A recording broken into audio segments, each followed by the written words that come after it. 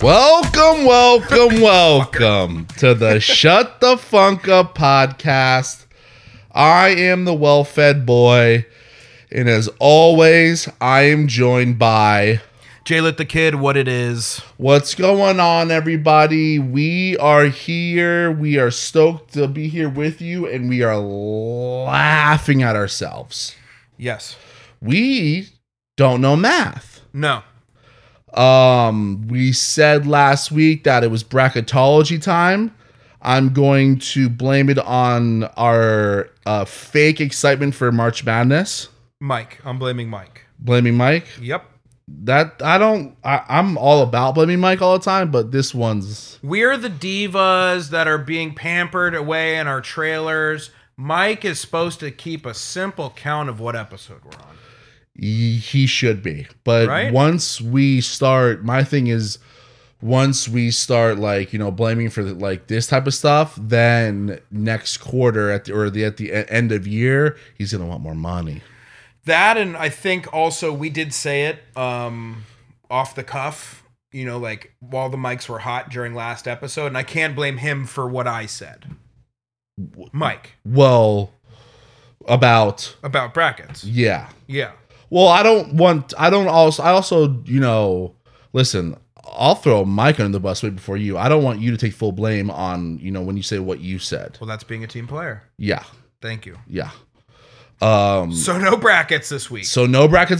And also, speaking of team player, for a lot of you out there, which I know that you are, because our lives are your lives. Did we know that, starting this podcast? Kind of, sort of. But now that we are 59 episodes in, we have now realized, Jordan and I, and we are A-okay with it, our lives are your lives.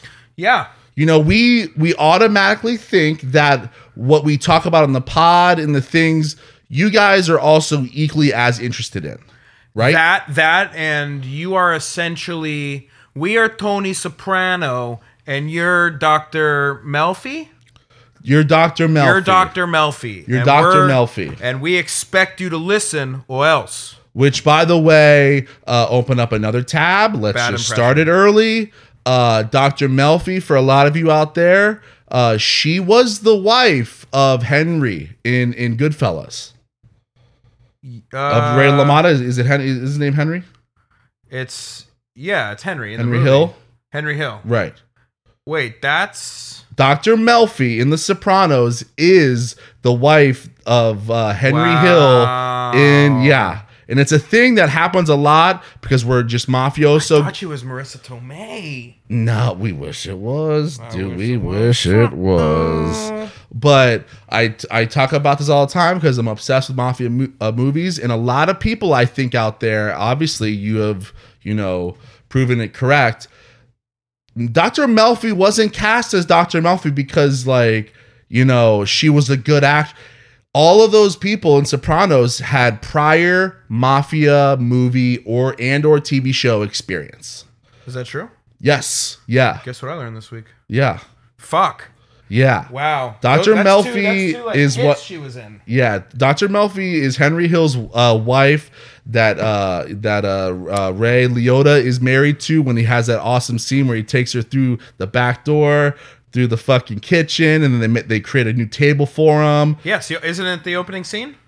It's pretty quick. Well, the opening scene is the trunk stuff. Oh, that's trunk. A lot of trunk music. Trunk music. Yeah, trunk music. Okay, you're right. But that's Dr. Melfi. Melfi's the one when homeboy across the street, or remember the ex-boyfriend that puts his hands on her, and Ray Liotta comes home and just fucking pistol whips the guy in the face right in front of the whole neighborhood. Yeah.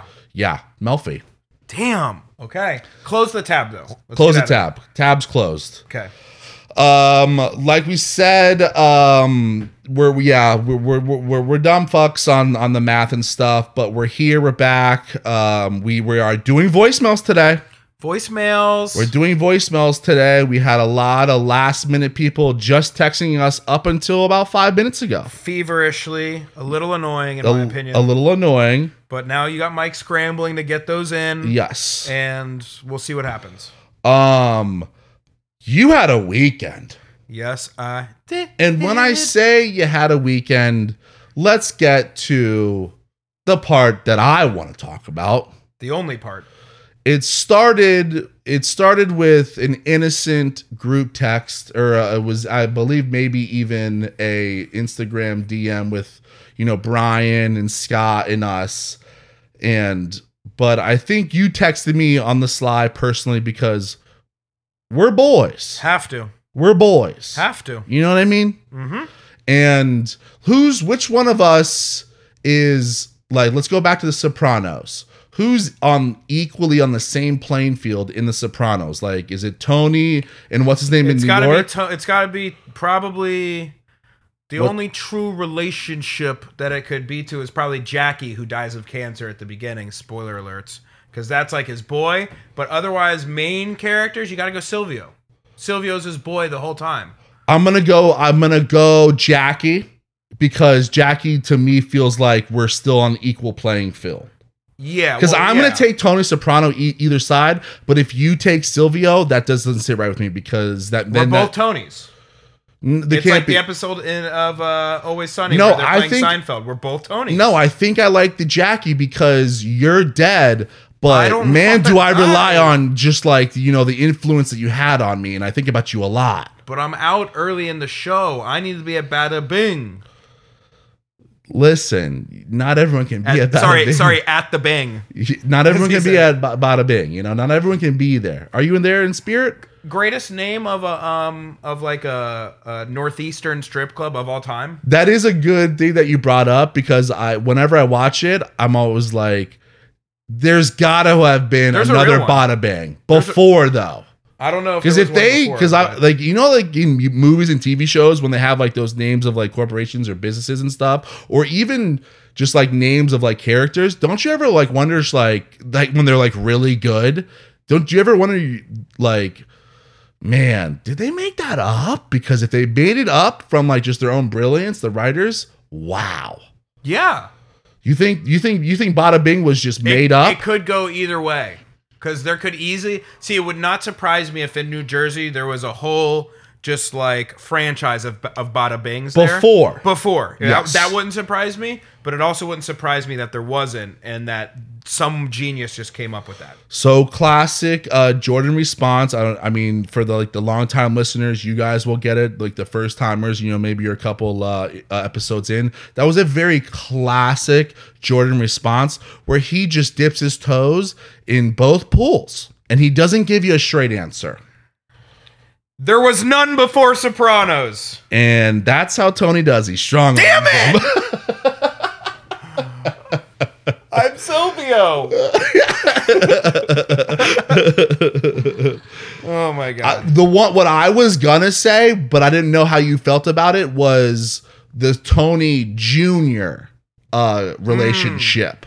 Because, especially there he's in the beginning. He's a fuck boy in the show. Is he though? Yeah, he's a fuck boy. I would say if it was the Tony Jr. shithead kid. If it was the Tony, which we didn't, but if we were to land on the Tony Jr. relationship, that's the only one where I would say I'm Junior and you're Tony. I'm the curmudgeon, like just asshole. Teen angst. Yes. I'm cool with that. Yeah. I'm cool with that. But I'm Tony. Now I'm Tony. But we didn't land on that. So you're cool with that means dog shit. Fine. My little Silvio, he just Damn needs it. to ride or die for me. Damn it. Did you watch the new movie? The new one? I kind of wanted to go back and do a rewatch of like all of The Sopranos, then watch the movie. I have a huge bone to pick with you, and now that we brought it up live on air, which is like the perfect time to do it, as always. What is we have it? We have a little movie mashup segment coming up here, which is a first. But I watched Bridgerton, and do you want to do that now, or do you want to wait for your movie stuff? Let's tease that a little bit. Let's tease that. We need that length of listening to just be turned up just a little bit. That's a pro tease. We're gonna get to that during the movie mashup, first of its kind segment. Be ready. Be ready. So So the weekend. All right, closing tabs. Oh closing my God! Close tabs. the tabs. Jesus Christ! I told him before the mics came hot, just a very quick opening so we could get into the meat and look where we're at. You know damn well if whatever you tell me within 8 minutes of the red light turning on. Yeah, it's showtime. You're right. I know. Okay, so I'm stretching out. I'm Cam Newton. I'm stretching the quads. Yeah, you are. So you texted me. Yep.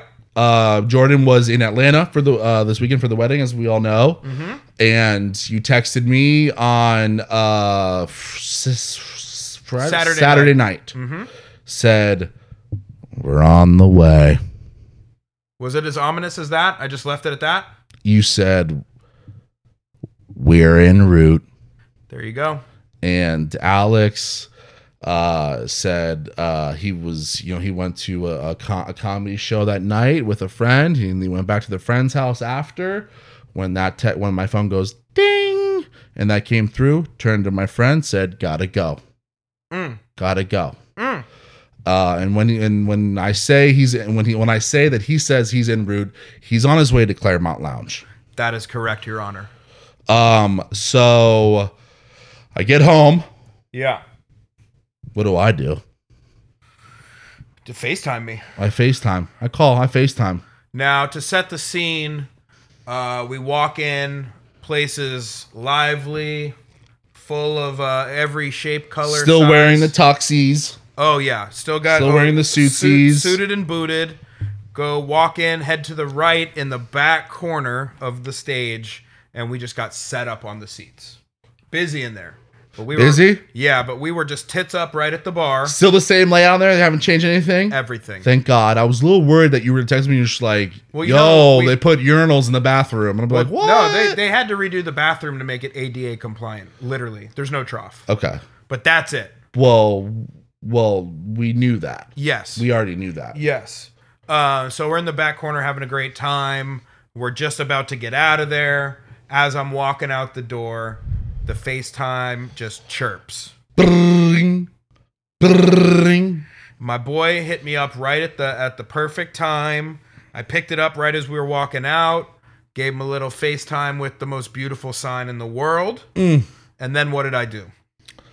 You proceeded to then turn the phone around, and it was the merch table. Mm-hmm. And you said, you were I don't know, you were Santa Claus. I know, but don't be. No, I'll take that. And you went, I could have said I want them all in double XL, and you would have bought them. Actually, I took some money out when I got there, which is like, I don't care. That's weird. That's very not you to do that there. We came from a wedding. That's weird that you went to Claremont and took money out. I always do that. That's weird. I've never seen you take money out, and also I've never seen you take money out for me. Perfect. Took out like $200 one night at the ATM. I had no cash, and it was amazing. Thank you. Those were the days when we were scraping by. Took like the last $40 out of the account. Remember when I was still seriously broke, but you had the business going at that point, and we all looked at you as just a billionaire. You had more money than all of us, and you were a very generous. You were like, all right, this round's on me. Remember those days? Oh, I've been known to buy plenty around for sure. But yeah, sausage money is the best money. Yes. So we walk outside. When we say sausage money, that does not apply to the Nancy Reagan stuff. No, not that. Yeah. No. So my man picks out right on the spot. We got it here. Let me present this to you. Wow, you hid that. I didn't even see it. That's what we do here. Wow. Give him a visual description. I'm going to give him a visual description. It's a beautiful shirt. It says Claremont Lounge, existence since 1965. Under it, it says no cameras, and there's a huge camera with an X through it. Because everyone knows that there's no cameras at strip clubs, but if you bring a camera there, you take it up with the streets. With the streets. Thank you, bud. You're welcome. Where's my fucking sticker? Oh, I kept that. Thank you, bud. You're welcome. You know what? Thank God I called you then. Yeah. Oh yeah. No. I was getting you one no matter what. You literally FaceTime me at the perfect moment. I did. Yeah. It was amazing. Mm-hmm. How was it? So much fun. Give me the 2-minute A lot of young talent in there. Oh, they're getting younger. Under 45. Oh, I don't know how I like that.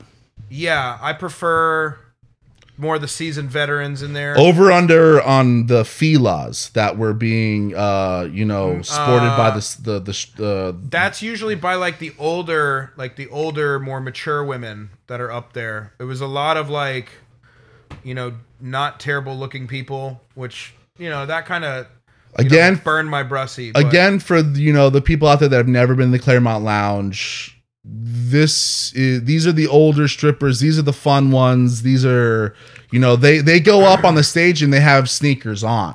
You'll like this though. At one point, this lady walked around with a bucket, and she had both of her hands out, saying like, shoot your dollars at the bucket.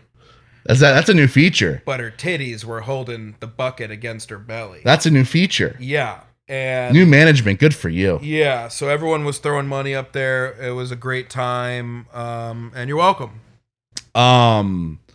Yeah. So yeah, they wear the sneakers up on stage because they're getting after it. They're older women, so they need a little bit more comfort. The day that we go to the Claremont and they're wearing Yeezys, that's the last day, right? Yeah. Okay. They're off their John Rocker, and that's it. I just want to establish that. Yeah. No. When they go up there, not that I would even know. You can't afford Yeezys if you're working there. Right. That's exactly true, because you don't see J's there. No. And if you saw like a pair of J's on, what's her name? What's Blondie? her name? Blondie? Yeah. If you saw a pair of J's on Blondie, not creased, you don't need the money. Nah, we're out of there. Right? We'll find a dirtier Claremont. You know me. Both of us, we love us some weddings. I need to know just a couple quick things. Talk to me. How was the spread? Spread was pretty good. A little light on the apps. Ooh, cocktail hour? Yeah, cocktail hour. That there's two things that you do during a cocktail hour. You establish your baseline buzz for the night. Mm-hmm. That is where you cram that's like when you have the most time of just you directly at a bar. Yes. And then once you've established the buzz, you have to establish a little bit of some meat in the stomach. Mm-hmm. So you got to get a couple little apps in there to kind of just, even things out for the rest of the night. Top 3 cocktail hour hors d'oeuvres. Top 3. I'm gonna go the usual. Usually it's there. It's usually a calamari and or a coconut shrimp. Okay, this is where I'm gonna start cucking you when we do our orders. But my number 3 is going to be the little fucking quiches, the little Reuben sandwich served on top of the shot of a stout beer at Scott Piper's wedding. That's a new thing that these wedding caterers have introduced into their arsenal, and I'm with you on the little mini. Well, that's Reubens. mine. Get your own. Oh, okay. All right. Well, is that your number 3? That's your number 3. I'm gonna go cocktail or coconut shrimp. Coconut shrimp is your number 2. Mm-hmm. I am going to go like the tuna tartare, like the raw tuna on like a chip or some shit like that. Really nicely done there. Mm-hmm. Really nicely done there. I don't know what it's actually called. I'm gonna go with a broader one. Let me have it, because there's usually some type of egg roll. Okay. Whether it's Philly cheese or like their version of like, Chili Southwestern. There's usually some type of egg roll. And the number 1. Let's say at the same time. Okay, I'm ready for this. You ready? 3, 2, 1. The Lamb dumpling. lollipops. The lamb lollipop. Wow, I've never had that. Mm. I've never had any lollipop. No? Yeah, usually there's like a dumpling on there or something. No, lamb lollipop. Lamb lollipop? Yeah. Sounds like you had that this weekend. No. Where was that one at? I remember this because I ate like 17 of them at the happy hour, as I'll call it. Yes. It was a wedding I was at for two doctors at the Breakers in West Palm, and I told them keep on coming, and they did. Wow. That's right. That's doctor shit. There's my bona fides. Doctor shit. So I mean, again, was better. And then again, it's just, you know, there's tabs that are still open, and I'm gonna go back to it because we already forgot it, but now it just reminded me again because I'm looking over across to my boy here, and he's massaging his legs. We gotta talk about LGB. The Jewish The or JBL. JBL, the LG. I got You want to talk LeBron James. about Lyndon Johnson? Yes. We haven't updated you on the JBL because Your boy's just been on the IL, yes. on the injured list. Yes. Had some thought I had a hernia, which thankfully I didn't. Right. But had to rehab that a little bit. Yeah, but he had to take some time off because he probably would have gotten the hernia. Yes, and then just some back. I'm Larry Bird, late in his career. You see me at the end of the bench, laying on my stomach, watching the game, ice on the back. And can I give you 8 good minutes? Absolutely. But is it But I'm worth going to it? pay for it the next week. Right, And right exactly. now it's touch and go. Got the Cairo tomorrow. Right. So that's why we haven't updated you on in a while. You know, the boy's been out for good reasons. You know, he does have a real job. He does have things that he has to do, and we just can't be out here, you know, 30 whatever years old, you know, with back and fucking, you know, hernia stuff. Like, we can't do that. Thank you. can't Thank you do for that. apologizing for me. We can't do that anymore, man. Yeah. You know what I mean? It's not worth it. No. Because once that happens, you're not in it. You're not doing JBL stuff anymore. If you get the Exactly. hernia this year, guess what? Next year, not happening. Nope. How's the team doing? Terrible. Terrible. That's what I love to hear. You told me this last week, and you were like, "Yo, it's terrible," and I loved it because it's a reflection on you're not there. No, we were losing even when I was there. We're probably just not losing even more. It's terrible. See what he did there, guys. Take note. That's how you be humble, man. Thank you. You know. We'll see what happens. I don't know if the JBO will continue. It might have just been a quick career.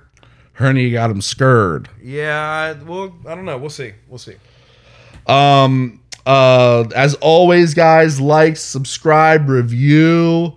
We told you to slap the shit out of it last week for Keep slapping. Keep slapping. Keep slapping. Yeah, Will Smith's still out there. He's still, you know. Now, we found out that he was asked to leave, Yes. and he did not. He did not. Kind of a baller move.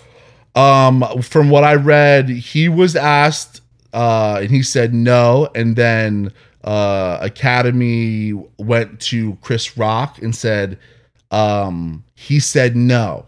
What do you want to do? Chris Rock said all good. Okay. That's what I read. Okay. I'm going with that as the gospel then. Yeah.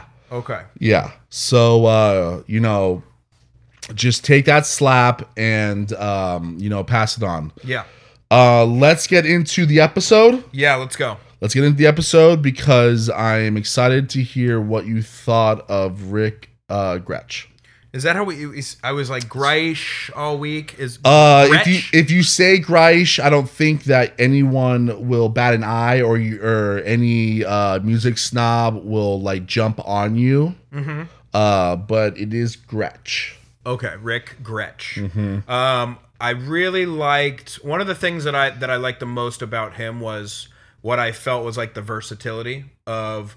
There was like, you put maybe 15 songs on there, of which maybe there was only 1 or 2 under the same band name. Mm-hmm. And to me, that's just really cool when you can hear people trying maybe something different that they're not known for, you know, just something new, something a little bit more vulnerable, stuff like that. I like that from musicians. And I know sometimes it can be annoying too, like what we talked about with Clapton a little bit. Right. But with him and all the people that you named last week of like people that he played with, to me that's just dope. Yeah. You know, and Yeah. Let Me Ride by Ginger Baker's Air Force was one of my favorites. It was actually, I'm glad you said that because it was one of my favorites too. And it was also, if you remember from last week and if you guys listened to the last episode, Ginger Baker's Air Force was a band I didn't know about. Really? I was not aware of, Thank you for that admission. Yeah. Thank you. The only other thing that I had about that was the more I listened to Blind Faith, the more pissed I got that album wasn't even that long. Mm-hmm. And it is really short. Except for like there's like 5 like 2-minute songs and 1 15-minute song. Yes. And then the other thing was I was just pissed that it was short and that's the only one. Right. So that just because I listened to the album probably 3 or 4 times this week, and I was just like, fuck. Yeah. You know? Like it's just very kind of frustrating. And it's unfortunate because you never know what the trajectory could have been if, we're doing the what if game. But to me, it's always interesting when you go, well, what if they had stuck around? Like what could they have been? I'm glad you brought that up because it was something that we discussed on last episode where now what's starting to, build as far as a storyline, within this podcast, because this podcast spits truth. What you're starting to see and what you're talking about, that's a reflection of Clapton.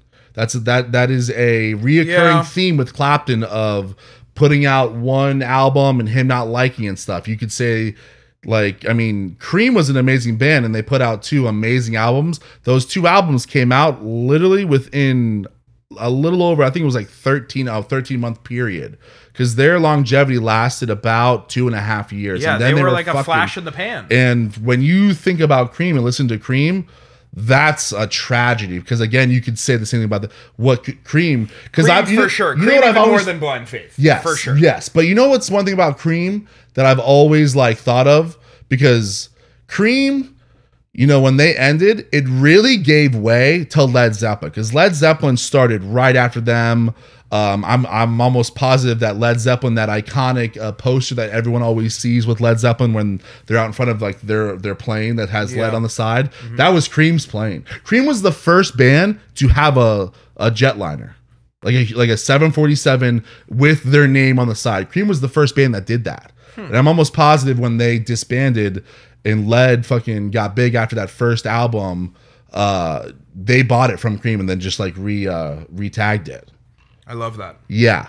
So I'm picturing them with a paint roller. It's got Cream underneath it, and they're just painting it black so that the person and the person that is in charge of doing that, they're huge music fans and they're Cream fans, and they're just this fucking band better be good. Yeah. Talking about Led Zeppelin. Yeah. Oh yeah. Because the Cream was that good. I love Cream. Well, yeah. Whenever I talk to my dad, I'm sure when you talk to your dad and stuff, because my dad always talks about Cream, and he was just dude, when Cream disbanded and Eric dipped right in throughout in the night, basically, it was a huge blow in the music scene. Everyone was what?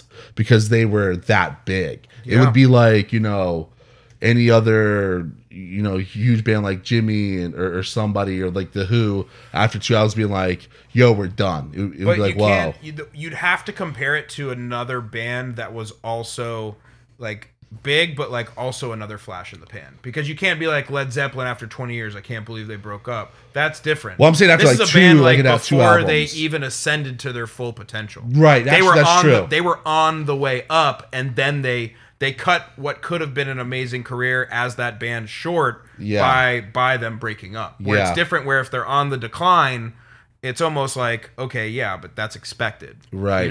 Yeah. It's almost more rock and roll that they couldn't just fucking stay together and make good music, because that's rock and roll. And this is why he's my co-host with the Mo-host. You know what I mean? All right, so love the Rick Gretsch stuff. Yeah, that was he was an important one that I wanted to get in there. That I thought maybe would turn off people and stuff, but he needs to be in there. No, I thought he was. I think he carries more weight than you think or would have expected, with me at least. And I think that there are other people that maybe were even more popular that you maybe would have given more credit to that I would have knocked down a couple pegs. Well put. You know what I mean? Yeah. That's how I feel about him. Mm-hmm. Yeah. So. Jordan, what did you learn this week? So I learned this. Shout out to my cuzzo Erin up in ATL. She lives in a house in a very old, I think maybe historically one of the most significant and oldest areas of Atlanta, which is basically Center City, Atlanta. Very close to that. Would you say Midtown? Not the same shit. No, I don't think so. I don't know exactly where all those sections, but the area that she lives in is called the Old Fourth Ward. Okay. And her street is basically a very historically significant street. There's plaques all over it in front of different houses and stuff like that. And I learned this week that a member of Rosa Parks' family lived in her house. Was Rosa Parks Atlanta? Yeah. Okay. Yeah. Okay. I think originally, maybe that was in Alabama. I don't know. Yeah, you always think like. But either way, and then the other cool thing is that right down the street, about 5 or 6 houses. So Aaron lives in the house that one of Rosa Parks' family members lived in. Very cool.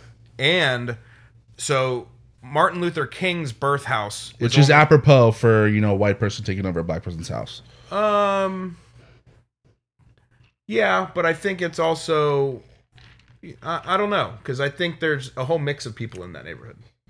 So, but Martin Luther King Jr.'s house is only about 6 houses away.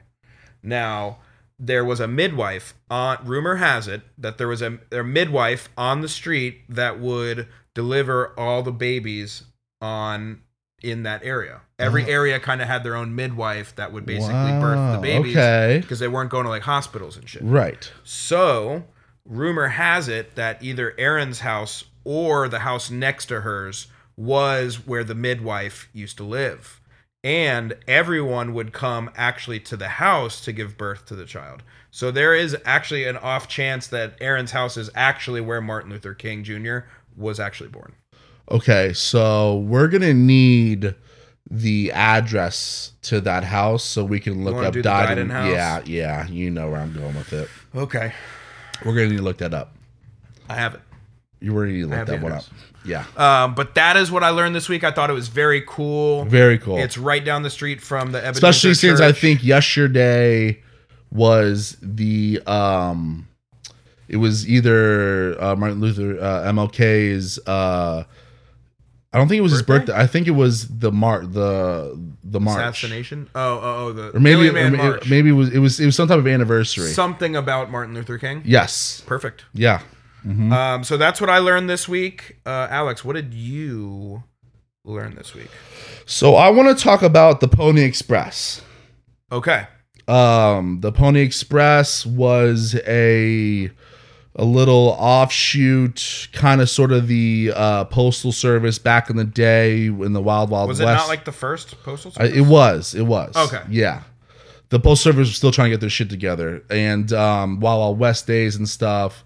So I first want to read the promo for you for the Pony Express and then give you a little bit more after that. Okay. The as you can see, I'm gonna read it right off of there. The poster that went up everywhere was wanted for the Pony Express. Young, skinny, wiry fellows not over 18 must be experts in riding and willing to risk death daily. Orphans preferred. What? Wages are $25 per week. Apply at the Pony Express stables in St. Joseph, Missouri. Wow. Orphans preferred. Oh my God. What a great two sentences that they just said. Give you like that's the type of like job interview where you go in and nowadays in college they teach you, hey, at the end of the interview ask questions because it makes you seem more professional, like engaged. Now this is a job interview where there's no questions to be asked because they told you you're gonna fucking probably die. Yeah. And we need you to be under 18, preferably an orphan that no one gives a fuck about. Okay? Wow. What could you have put together? Sign me up.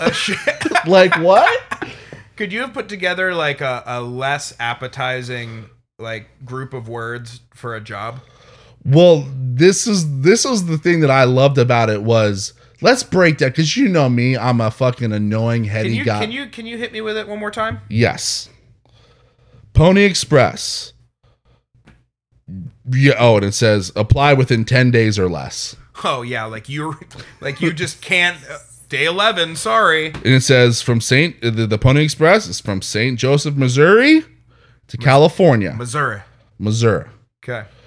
Wanted, young, skinny, wiry fellows. This is what it says. I know I might talk. Young, skinny, wiry fellows, not over 18, must be an expert in riding and willing to risk their death daily. Break. Line.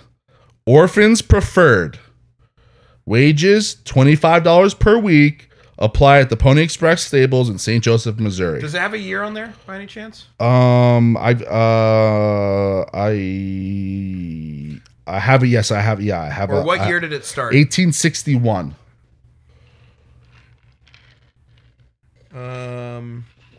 Let's see. Now I'm gonna read you just a little bit more about the job, the job offer. That's about. Actually, I have it right here. Oh, you have it? Yes. Okay. Yeah. If you adjust the $25 wage per week for inflation, it comes out to approximately $850 per week or $3,400 a month, which comes out to $40,800 a year, assuming you don't take any days off, which is very important. Yeah. Wow. Although it provided a very vital service, the Pony Express was a financial disaster.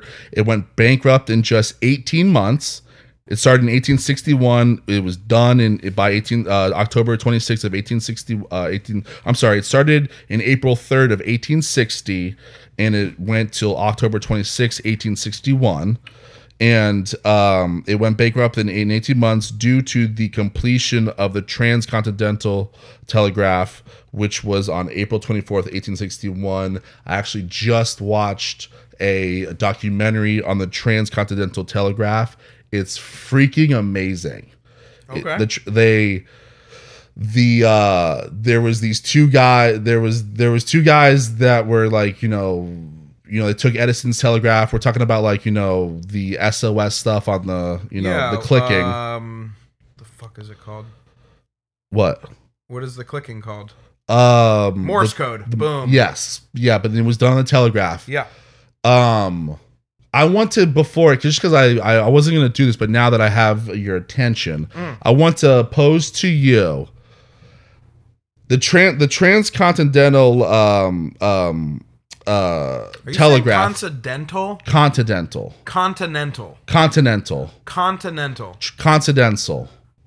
Yeah, there you go. Okay. Which means they were linking one side to London to New York, basically. Okay. Yeah. So they had to lay cable, for the telegraph to go through countries. Mm-hmm. How do you think that was done? No fucking clue. They start from both sides and meet in the middle? Exact opposite. So two boats, they start in the middle. They meet up right in the middle of the Atlantic Ocean. Hello. And one has just this fucking roll of cables. Hey, how you doing? And on one side, it's connected to it's one telegraph, and then he gives that to the London boat, and then the other one that's going to go back towards the U.S. goes back towards there, and that one's connected to their telegraph, and then they both go, all right, let's go, and then they both go on their separate ways back to London. And then the whole time while they were doing it, they're sending telegraphs to make sure that it's the connected? cable that they're lying is still connected. What the fuck? Such an engineering feat. Like absolutely crazy engineering Dope. feat. Yeah. And it actually didn't work the first time they laid it, and they both made, one made it to London, one made it to New York, and it made it. And then like after about a day and a half, there was no signal. Dolphin chewed through it. Yeah. So then they had to like redo the cable, basically like make it thicker, and then they did the same exact thing again, and then It worked. it connected. And then, you know, obviously technology, and we got to where we are today. But I mean, think about that, dude. Just like boats being up in the middle, and then like, all right, let's go. What if they were like 3 feet short My and they couldn't add more line to it? There's no way you map it out. To me, it was more of like like why like, because you know how to be so expensive. I mean, for the communication And also, of the like, world, bro. Also, when I was watching the documentary, the other thing I learned too was like, yo, the ocean ain't that deep. I'm just picturing like somehow the line gets like pushed up to like a current, and then like this small little John boat is just like a little 10-foot. Right. Just, Yeah. And Right. it just goes right, and it just hits it. Yeah. And that just cuts off London to New York. Right, exactly. So, all right, and I digress. Although it provided, back in 1841, news of President William Henry Harrison's death took 110 days to reach Los Angeles. With the establishment of the transcontinental telegraph, the communication between the East and the West Coast became nearly instantaneous. So it lasted for about 13 months. And the Pony Orphans preferred. If there's Put that on a shirt. I mean, I like wiry fellows, because that means they don't want to put. They're willing to put on the promo. Hey, you could die daily. Hey, we want orphans. But wiry fellows to me says, hey, you need to own a gun. They definitely gave you a bag full of mail and a bag full of guns when you left. You're right. That's exactly what they did. You're like, wait, 2 bags? I thought I was only delivering 1 today. And they're like, yeah, these are your guns. You're going to use these all the way through Texas. Drop them off in Oklahoma. Yeah, the guy says, what? I thought you were just giving me a bag of mail. There's another bag here full of guns. And then the supervisor turns to like, his mate and goes, classic orphan. Yeah. Definitely doesn't have parents. Right. Yeah. Man. All right. That's a great one. I would put that up there for you. Really? Maybe, yeah. For me, yes. I thought that was super interesting. Yeah, I thought, okay, cool. Damn. All right. Let's get into, we had the Grammys this weekend. And I know you were busy, so you probably were not able to watch. No. But I don't know if you remember last year's Grammys. It was really good. Grammys are one of the few, like all of the award shows are kind of lame. They usually do it right. But the Grammys do it right. And especially last year, they killed it. Well, I think a big component of why, like, if you ask me what the best award shows were, they're always going to be music related. Right. Because the performances, like, and honestly, credit to, like, even, like, the VMAs. Like, yeah. Because I would put them before. Well, the other thing that I loved about it is it'd be like they're doing an award show around a performance, not performances around an award show. Look at you. I do what I can. There are moments in every single episode, because I got to come clean. I'm trying to fire you at every moment. And there's just moments in every episode. That's what I give you. I give you just enough to hold on. God, Ellie, you are fucked. Let's talk about the Grammys. What do you got? Silk Sonic. Which one was it for R&B? No, Jasmine Sullivan, actually, which I was very happy about. Dope. Yes, won best R&B. Okay. Yeah. Shout out to Jazz. Silk Sonic won Record of the Year. and they won a couple. How do we feel about that? Oh, we love that. The Grammy Album of the year? No, see, oh, damn you. I was hoping you weren't going to do this, and I swear to God, I'm not even lying. I was like, if Jordan does, when I say this, if Jordan does this, I'm gonna be so disappointed in the music industry, and it's your fault because I hold you to a higher standard. When people say that was a good record, you won record of the year. You're talking about one song. Album of the year is the whole record. Okay, so which one won it? It was not Leave the Door Open. It was the other one? Yeah, it was the other one. After that? Mm-hmm. Leave the Door Open was the best. Smoke Out the Window? You smoke out the window. Yes. Okay. Yes. Okay. So Silk Sonic, they cleaned up. They won 2 other ones as well. Not as big, but like it was like, which you know what? Fuck it, we're talking. I hate the award that they give away in the Grammys for. It's always like best hip hop performance, best rock performance, best R&B performance. Yeah, what the fuck does that mean? It's like any live performance. It's not a no. It's like the music video. Like that's what I'm with you. Like I don't know what it means. It's ambiguous. It's very ambiguous. It's like because they haven't been on tour. Yeah. So like, what do you mean performance? Just like them together? You mean the album that they made? So I did see that Tyler got it for best rap album, and I had no problem with that. Yes. I was actually just like, there's no questions here, Your Honor. I'm good. Dramatic. Gangsta Grill, shout out. Yeah. To me, I had no problems with that. I think he's come so far in just to someone that was just generally disinterested with him, and to what he has now made. And now I need to hear everything that he makes. Right. And that, I think, is how you progress as an artist. Yes, exactly. I mean, obviously, I'm on the Tyler train because I just saw him, but yes, so Silk Sonic cleaned up, and they also opened up the show. They opened up the show. Stupid. I got to go back and watch it. You got to go back on all of the performance that I talk about right now. You got to go back and watch. Okay. But they opened it up, and I will go into Chris Stapleton here.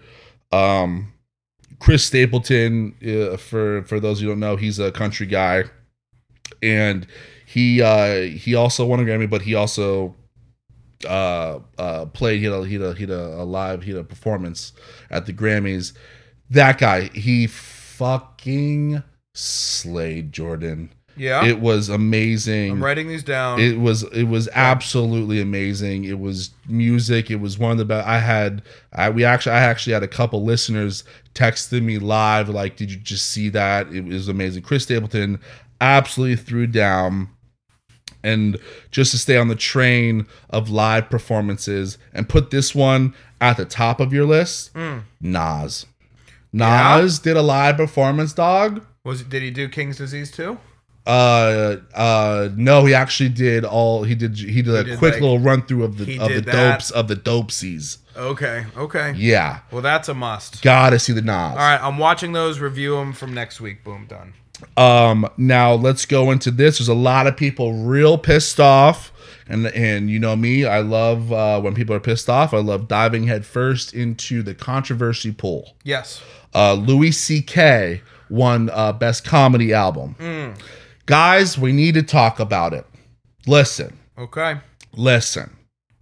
We preach all the time on this beautiful podcast that we are all part of because we're a family, we're a cult, we are just, you can't fuck with this. A revolution. You gotta separate the art from the artist. Okay? If we're gonna do it for R. Kelly and Michael Jackson, we gotta do it for Louis C.K. All the people bitching about Louis C.K. better always tell the DJ to stop playing Michael Jackson whenever they're out at the bar. Exactly. Keep that same energy. That's how you have to be, because that's what you're saying. The guy fucking won it, and I don't want to hear like, oh, well, the comedy album that he won for, he's fucking talking about the shit that he got canceled for. Because it's funny. And the funniest comedians and the funniest, like, jokes are the self-deprecating ones. It is what it is. Once again, I'm just like, okay, that's fine. I love Dave Chappelle. He says some fucked up stuff. All comedians, for the most They all part, do. That's like part of their job. They're shock jocks. That's what it is. If you're not into it, don't listen to comedy. And that's it. That's it. Don't want to hear it though. Done. The people that are just like, how could they? Guess what? Separate it or get the off the ship. And most of the people, like all the movies that you're watching, half of those people are fucking terrible people. You like Apocalypto? You like Lethal Weapon? Guess what? Mel Gibson was in that bitch. Okay? And he's an anti-Semite. Yeah. Okay? So that's it. Now we are super happy with album of the year. It was John Baptiste. Do I even know this guy? You do and you don't. You do and you don't. He had an amazing album, and and I want to say this. About 4 years ago, the Grammys were really rocked by a lot of really big bands that called them out and said, you guys are giving away these awards to like dumbass shit, like Beyonce's and Taylor Swift's or whatever they thought were dumbass shit. Make like the political It wasn't about the music, and there was, it was about this and that. Grammys have heard you, recalibrate, and now in the last 3 years they've gotten most of them correct. Now let's be real, guys. Do the Taylor Swifts and like the Olivia Rodrigos and the Megan Stallions and Cardi B's of the world, do they make are they Jimi Hendrix? Probably not. But did they make fucking albums that were like kind of good that year, that were super popular? Yeah, they did. So they need to get fucking recognized, okay? Yeah, they each have their own category. Right. So I'm fine with that. So kudos to the Grammys for giving the album of the year, to John Baptiste, because it was an amazing album and he's super deserving. One other thing I want to also shed light on. Guess, and I know it's producer of the year is the award, but guess who got producer of the year? I'll just let you know. Mr. Jack Antonoff. And you don't know who he is, but I will let you know. Jack Antonoff is the absolute brilliant mind behind almost all of your favorite pop stars that you hear on the radio. You know what I mean? Your Lorde, your Taylor Swifts and stuff. Mm-hmm. He's the guy that produces like a lot of those songs. He wins. Alex, because he's going to talk about it, he has to fact check. This is like the 4th time I had to fact check, and this is the last time I have to fact check. Don't ever fact check again. Guess who Jack Antonoff produced this year and also was co-writing on their albums? Taylor Swift. Taylor, I see what you're doing. You see what I'm doing now? Now I do. Taylor, now that you said it. Taylor, you're out here yelling at the Gorillaz. You're out here yelling at Damon Albarn and the Gorillaz for calling you out because you don't write your own shit. Don't make us put the wigs on. You don't write your own shit, okay? And I just did even more of a deep dive. Why'd you put his name on the album then? Yeah, it's co-written. There's tons of shit that's co-written by Jack and your team of writers, Taylor. Okay? Mm-hmm. Okay? So stop that fucking writing shit. You don't write your own shit. Okay. That's it. I agree. Now, two other things here. Doja Cat. I don't know if you, Jordan, are familiar with her little breakdown and how she said she just quit music. I saw murmurs of this on the interwebs. She had to cancel a show wherever it was at for good reasons. I forget exactly what they were, but they were good reasons that she had to cancel the show. And fans were, pissed about it and giving her shit. And then she got, all up in her fucking feels, and she didn't like all the mentions and stuff. And she's told Twitter and everybody, I quit music. Fuck you guys. You don't fucking, you don't appreciate, which is laughable. Yeah. Okay? Absolutely. It's laughable. Yeah. You're a celebrity. You're the limelight. this Deal is with what it. happens. Yep. Okay. Leo, Bruce Willie, all the big timers, they all get their fucking fair share of people that hate them. Oh, definitely. You know what I mean? But she, she did the whole thing. I'm out. She even went a step further when other people were asking her. She's like, no, I'm fucking out. Like, she doubled down.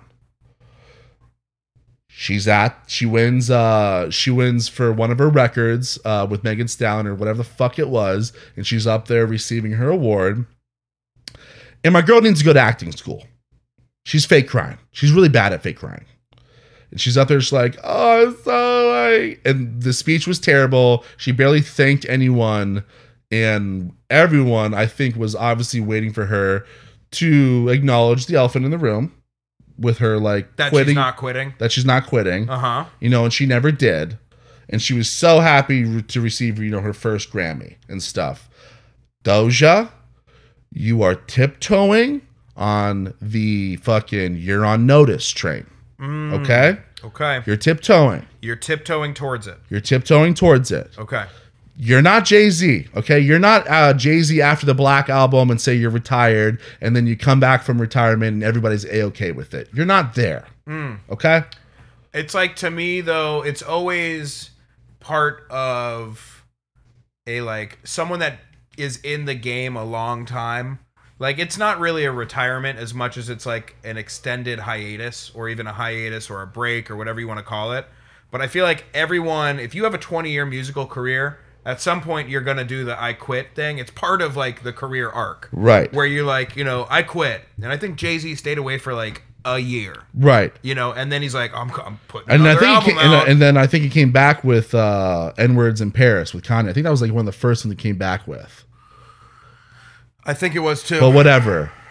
Doja, you are tiptoeing on the notice train. Okay. And we don't want to do it. We won't. But Not yet. But no, we will, and we will be super satisfied with that stuff because your music's just all right. It's just all right. Okay? Now we're done with Doja. Last one here. What do you We gotta talk about, we need to have, I don't know if it's right now, but we need to have a serious conversation, Jordan, about these celebrities that are out here wearing wild shit. Justin Bieber showed up to these Grammys. I saw Did it. you see it? I saw it. Travis Barker as well was in there. Didn't see his. This isn't fashion. Your long ass suits and stuff that look like they're made for Shaq or whoever the fuck they're made for. They don't look good. Okay? What if that's what happened? What if he was in LA, like hit traffic, couldn't get back to the house? Shaq's house was on the way, and he's like, "All right, big fella, go inside, just grab a suit." And he just went inside and grabbed the smallest. You do a really good Shaq there. Thank you. And he goes in, and because they're boys, and he just gets the smallest suit he can find, and that was it. This shit don't look good, bud. I love it.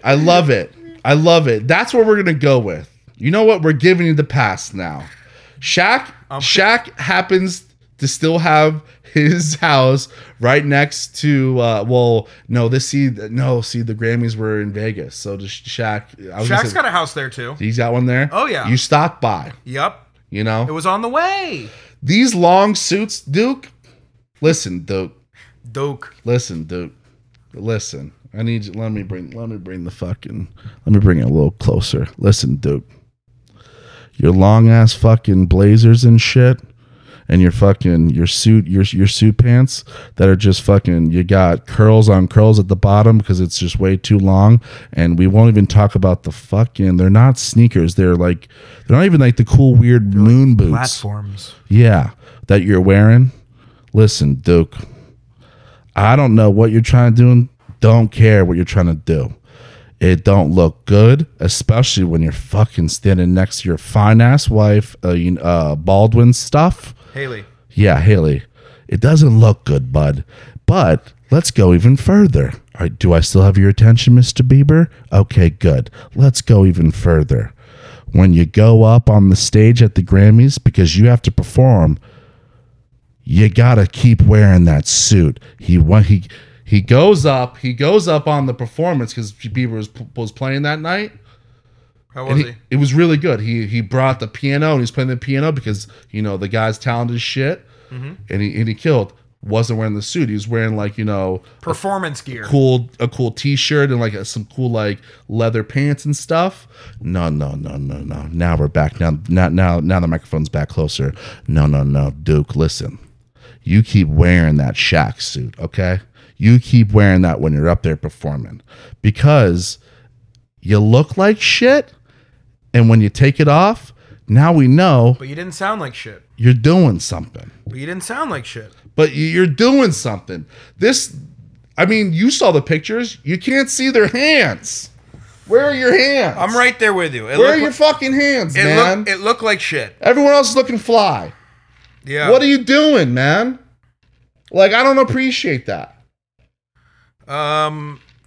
I don't know what to say, but it doesn't look good. And another one, I don't mean to cut you off, and actually I do mean to cut you off because that's all I do on this fucking podcast, is he did it last year too. He wore the blazer last year that looked like dog shit, the fucking cream colored blazer, and it was long as fuck. What are you doing? I think that's just like the fashionable thing now is to do something that looks stupid. Yeah. That's what the youngins like. Is it? Yeah. You guys text in and let us know if that's what you think is cool. Because again, when he did his performance, he took the suit off and he had like these, you'll love us. Ready? He had these cool ass like leather fucking pants on, had like just like a t-shirt on or whatever, and then had a backwards fucking MLB cap on. That's cool though. What are you doing, Duke? Which one is it, Duke? You know what I mean? Now, I'm not a fashion guy. I'm not a fashionable guy. No. But needs to be talked about. Okay. What you're doing, I know what you're doing. Stop it. Just put the tank on and let it ride. 305-741-3671. Let us know what you think about Bieber, please. So, let's move on here. We have the movie mash. We got a new segment, movie mashups. Before we get into it though, I want to talk about Bridgerton. Okay. And I watched you did not watch it. Tinder Swindler. You watched it. I'll tell you about it when it's my turn. I'm going to allow you the floor first. Okay. I am a curveball has come in and I was not ready for it. I threw down the sign for fastball. You threw the curveball and it came into the strike zone, but the umpire did not give it to us because I was out of position for it. That's another like little thing within the game of baseball. If you are a catcher and you ask for a fastball and you fuck up the signs between the pitcher and the pitcher throws a curveball, and say the pitcher throws that curveball as a strike, but I think it's a fastball, so like you frame it wrong. I frame it wrong. The umpire almost 9 out of 10 times, just because it was strike, will not give it to you because you guys fucked up. I don't know what that metaphor is supposed to mean. So I can't tell if you liked it or not. No, I like that the metaphor was because of what I was gonna start. I was gonna do British and stuff, but I was also gonna yell you because I started to feel like you don't ever watch any of the suggestions I give you, but you do. Yeah. Okay, so thank you. Mm-hmm. Bridgerton. Good God, slit my throat now. So how far in did you get? I got first episode and then 10 minutes into the second one, and I was just like, I was questioning our whole friendship. Well, it's not like this was fucking terrible. I mean, I don't know how to. It's not even close to my style. No, of course not. Like, I don't care whose tits I get to see at the end of the second fucking season. Yeah, it's a long way off. Jesus Christ. So no. So fuck no. Okay. Fuck no. Well, it was very similar on the Tinder. Not done. Oh, okay. And I felt weird and bad about the Bridgerton stuff. And last night, I rewatched the Wheel of Fortune.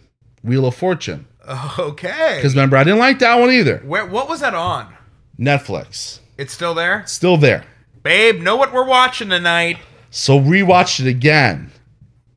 Okay. Not fucking good, man. No! And I was like, watching. I was like, God, I felt like I laughed more the first time, and now like I really don't like it. All right, 305-741-3671, Wheels of Fortune. Everyone go watch it, and I want everyone's reviews next week. Okay. Funny or not funny? Yes. Text us. Yeah. So, okay, now floor is yours. Okay, Tinder Swindler. Dumb fucks. It's a movie. So I got probably... So when I say I watched it, I mean I started it. And that's what I was And we gonna went leave into at. this knowing that, like, this isn't your fucking style. No. Because for the first blonde chick that's, like, talking, I'm just, like, wanting just to headbutt my own head into a wall with... It was just... I couldn't continue to watch it beyond, like... I got, like, 25 minutes in. And I said, babe, I'm going to go read in the other room. Not watching this. How's that book? Good. I'm down a deep crime novel, Harry Bosch, starting from the beginning, books 1 through 18. Okay. So... But yeah, shitty. Those women are stupid, and like. And you were just over it. It's everything about Instagram, and it's everything about everyone's online persona that I hate the most. Which drives me away from wanting to interact with people that I like. Yep. Because I want to, but I am subjected to all that other stuff. I feel like just by proxy of even being on it. Mm-hmm. So I just don't. That's what makes me hate the world that we live in. Yeah. That's a great assessment. Simplest way to put it. Great assessment. Yeah. Simpler times. You watched it with your wife. Did she? I think she kept watching it. Did she keep? Did she have a whatever? I mean, she's that's not really her thing either. No, and she was kind of like me, where like as soon as like the same mistake was made twice, right? We both were just like, we both put our hands in the air and we're just like, wait, she's doing it again. And you just know that the rest of the documentary is just gonna go like that. And that's the thing. It's like, okay, I took a little taste. I know what this sandwich tastes like. I'm good. It's like when you're watching the movie and you already know the ending. Yes, like you can forecast the ending. Don't need to watch it in the first 5 minutes. Yep. So, Tinder Swindler, not for me. I tried. I persevered through about a full Seinfeld episode. Okay. Thank you. Thank you. I was ready to lay into you on, not watching any of the stuff that I ever recommend to you. We passed over another movie recommendation that you made. I didn't tell you, but I bought a gigantic TV. And it came yesterday. Whoa. It is dude. fucking massive. We've been talking about this for a while. TV got here yesterday. What's the inches on that bad boy? Just a cool 87. You fucking piece of shit. It is fucking ginormous. Shit. It takes up the entire wall.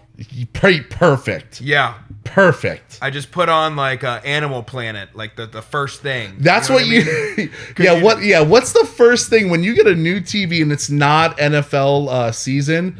The first thing you put on is some Nat Geo. Yeah, like the animal, like our You want to see the 4K in its fucking finest form. Oh, I put on the Jungle episode. I was looking at like close-ups of tree frogs. Yeah, you're going to like Disney Plus and putting on the live action fucking, Lion King. Yes, exactly. Right? Yeah. And then I was like, let's watch an action movie, and we watched Venom 2, and it was fucking terrible. I love I love how you've broken in the TV. Yeah. I love what you've done. Bad start. I love what you've done. Bad start. So good. 80 fucking 80 and change.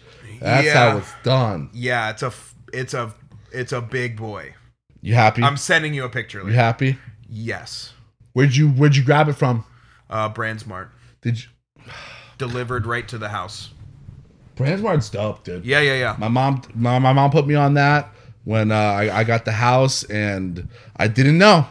They got it all. it makes the 55-inch that we had Ugh. look like What were you doing? the smallest little child I've ever seen. What were you doing before? I'm sending you a picture when I get home. You're gonna be like, "That's fucking ginormous." I know. I love it. I love this. Yes, Love this. just kept that in. Wasn't even gonna mention it. Golly. You made me. But speaking of movies, we have our new segment. It's called Movie Mashups. Let's go. Let's get into it. Explain it. Yeah. And there's two different ways that I actually came up with these. So the first is you take like a classic movie, and because the way it started was I was gonna say what would be a way that you would change one of your classic or favorite movies. You get to change the ending. You know, this person dies, they don't die, they go on to do this. And then I said, instead of just changing the end of the movie, how could you weave it into another movie? And then, so that's the movie mashup. And then the other way is one movie can end and that person's character continues into another movie. I think when we're talking about that, we were the off the, you know, the Dola we did. Because it was Will Smith, like we did like the I Am Legend thing. No. So the first one we came up with was Independence Day. Right. But at the end, yeah, that's the it. aliens win and they take over the Earth. But they forgot about this little Costa Rican island out in the ocean. And they go there and they find the dinosaurs of Jurassic Park. Yep. And somehow the dinosaurs take over and once again rule the Earth. Yeah. And so that's how the movie mashups work. So another thing, 305-741-3671. If you guys come up with some good ones, I want you to send them in, voicemail, text, let us know who you are, because I got a nice list here and I think you're going to like them. Spielberg, hit record. There you go. Okay. So this is one I think you're gonna love. So the group of kids, they get E.T. back to the ship. Okay. Yep. But instead of the movie ending there, E.T. does phone home. And who does he phone home to? He gets up into space and he meets his bigger brothers from Alien. And they come on down. That's your new movie. Boom. Fuck. Man. Because everyone thinks, you know, phone home's good stuff. Yeah. Sometimes you phone home and it's not so bueno at the casa. Yeah. Sometimes you call home, you know, to mom and dad and say, I need a little extra change in the fucking bank account. And they say, you're on your own. Yeah. No occupado. Or in what I think what you're saying, the parents say, okay, and then they grab the U-Haul and they come up and they snatch you up and bring you Exactly. back home. So the next one I have is actually, I think we talked about this, but I think not only is this genius because it's the same character in both movies, but the timelines actually match up perfectly. Okay. So the Titanic hits the iceberg. Right ahead. This time, Rose dies and Jack lives. Which is what we all wanted, I think. Yes. Jack makes it to America, becomes a success, turns into the Great Gatsby. Boom. Ready for this? I love that. Turns into the Great Gatsby, but then Gatsby, Leo, turns into Inception. He goes insane. Love that. He goes insane. Goes to Shutter Shutter Park. Island. Shutter Island. He Boom. goes to Shutter Island. Love that. Love Yeah. it. Okay. Same, maybe same timepiece too. See, you get it. Yes. Okay. See what we're doing, guys? Okay. Really like that This one. That one's got some legs. This one is this one's gonna make you laugh. Okay. Friday, where Ice Cube knocks out Debo and instead of it being a good thing, galvanizing thing, he becomes the drug kingpin of South Central LA and links up with none other than Denzel in Training Day. Okay. That's a movie. Okay. Right? Yes. Okay. You like that I one. love that one. This one, I don't know how I feel about it, but I just tossed it in there. And you could put the judge wig on for this one. Snatch. But he moves, Brad Pitt moves to the United States to take up boxing. Mm-hmm. Oh. And comes right into Rocky. I thought you were going to do Fight Club. Oh, yeah, Fight Club. That's what I thought you were going. Damn it! No. It's okay. No, that one's better, though. That's what we do. Fuck. He moves. He moves to the United States, and then he starts a fight club. Oh, that's the one. That's it? Because in Snatch, he's whooping people's ass. One-hit wonder. He's whooping people's ass. Yeah. Wow. Okay, I think you're going to like this one, too. Not sure if you've seen this first movie, but Dog Day Afternoon. Al Pacino robs the bank, and him and Fredo escape. Where to? Miami. Who do they become next? Scarface. Boom. These get better and better. Do they? They get better and better. Okay. That one's really nice. You like that? That one's really nice. Thank you. And then I've got one last one here. And that is Jumanji. Mm-hmm. But Robin Williams escapes, moves to Boston, becomes a psychologist in Good Will Hunting. I mean, this is, like I said, there's moments. There's moments in every pod. There you go. That's it. And that's how you do a movie mashup. That's how you do a movie mashup. So 305-741-3671. Try not to do like obscure movies that we all haven't seen. Those are not fun for anyone. Nope. I tried to go with the blockbusters. Be fun with it. And, let's all have a little fun together. Yes. So, let's get out of this mash, and I think it's time to hit the cock. Yeah, let's do it. All right, let's go.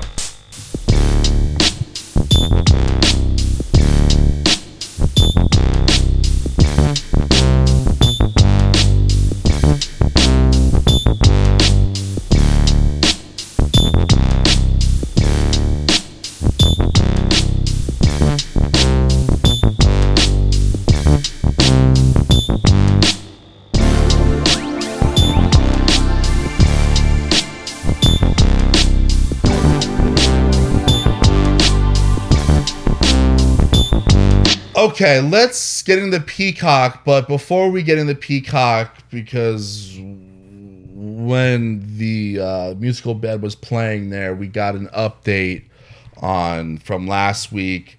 The what was the name of the restaurant that you went to? Guys. Yeah. My buddy Zach Engel, who has a restaurant in Chicago. We just got the news just a moment ago. That's where you had like the Fire Beats, what was right? Yep. The Mediterranean kind of, Israeli fusion restaurant just got awarded a Michelin star. And that's what I wanted to bring up with you.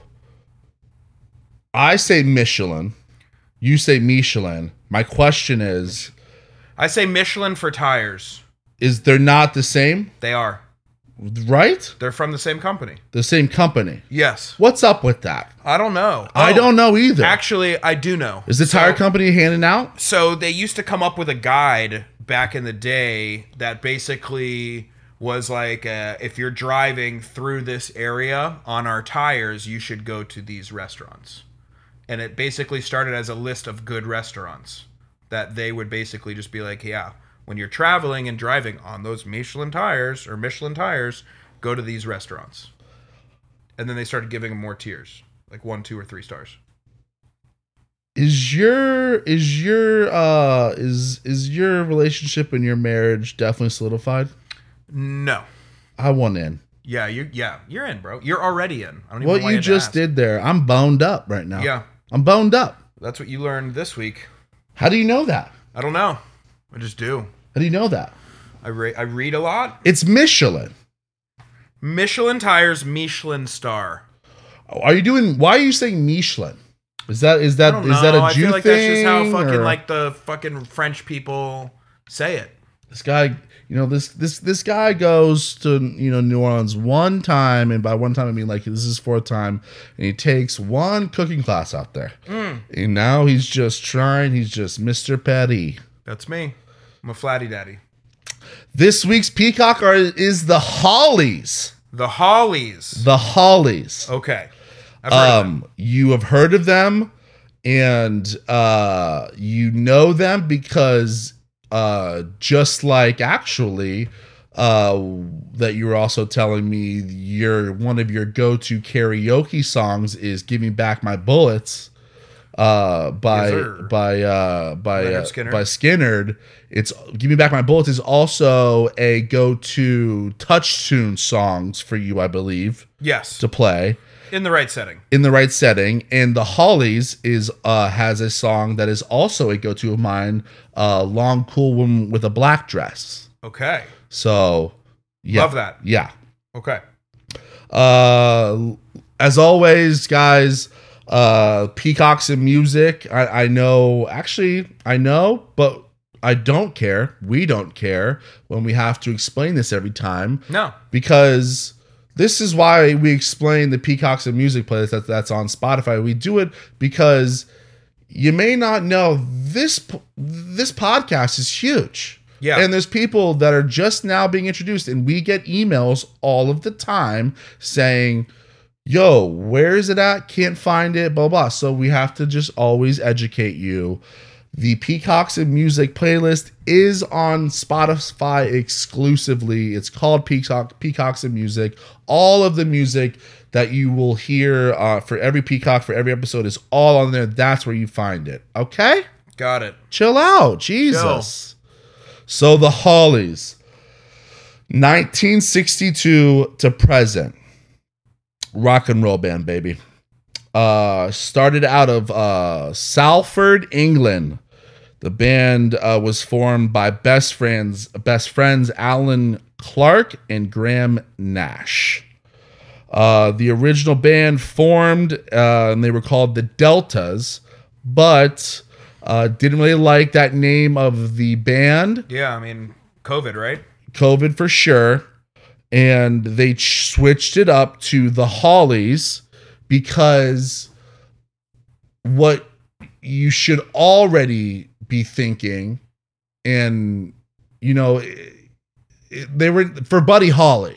Mm-hmm. As all of those early 60s bands were, especially out of England, they were huge fans of Buddy Holly.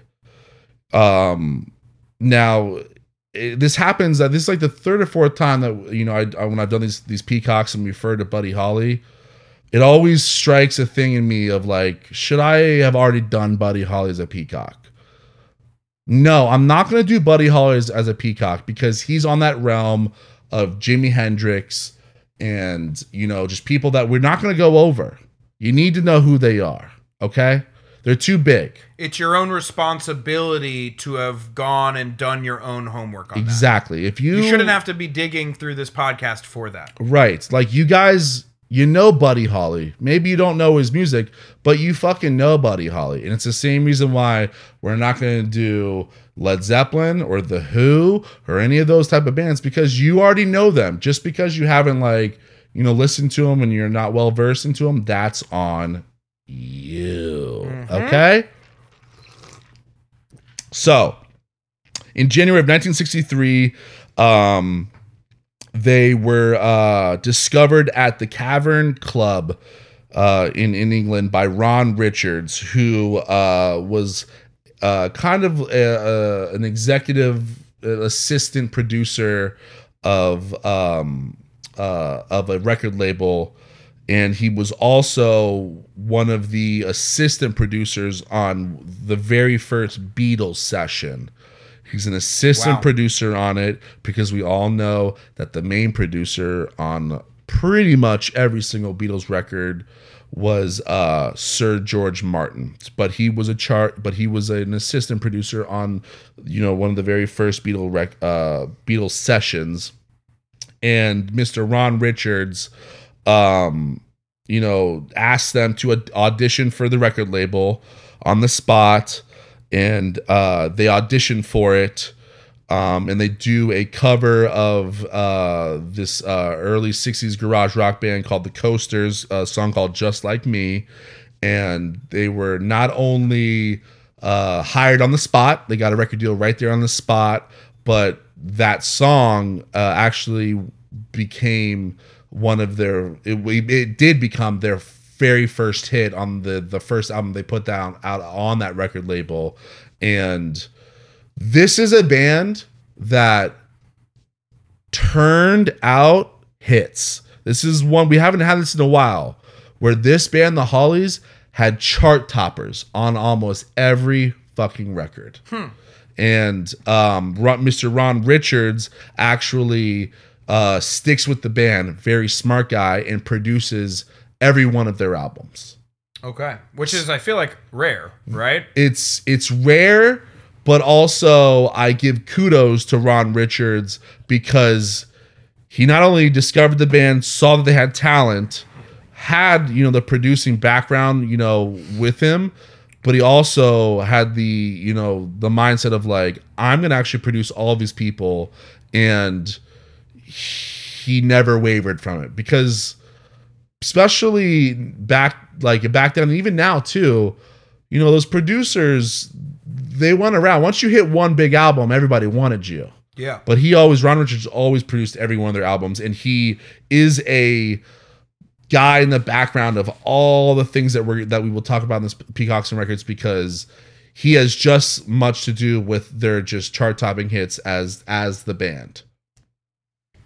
So they then after that, the next album, they quickly scored another huge top 10 hit with the song Stay in 1964. Again, I want you to pay attention to these years, these numbers. This is 64. This is early on. Yeah. 64 is, we're competing with the Beatles here. Oh, absolutely. Okay? Yeah. We're in England and we're competing with the Beatles. A lot of people think the Beatles were on their own and they were the first ones to make it out of England. This is a band that just shows you that we're doing shit just when the Beatles were doing shit. Okay? Mm-hmm. So they were early on, especially early on, they were really just doing a lot of covers, especially all of their hits that they were hitting on were cover songs by other bands. Was that yes. something that you would say was like very prevalent in those days? Well, that goes back to like, the conversations that you and I have had about the Rolling Stones. Mm-hmm. Remember? Mm-hmm. Where a lot of their biggest songs, especially early on, were these blues covers of Lightning Hopkins and Howlin' Wolf and Muddy Waters, and they would do it. But the white audiences especially in UK, didn't know that those were their like other people's songs. Yeah, but they were getting credit for it. They didn't hear it through the wire yet. Right, exactly. So they were really known, early on with like a lot of their covers, but they were allowed by the label to pen, one of their, they were allowed to start writing their own music on their third album. And they wrote a song called We're Through, and then bada bing, bada boom, number 7 on the charts again. These guys are chart toppers. These guys are fucking chart toppers. Okay? So, they really, after having like, a ton of success, and then now they were allowed to, write their own, music and stuff. They broke into the U.S. markets in 1966 with the hit Look Through Any Window. That was their first big break into the U.S. markets, Australia and stuff like that. It wasn't a top 10 or anything like that, but it did chart in the top 40s.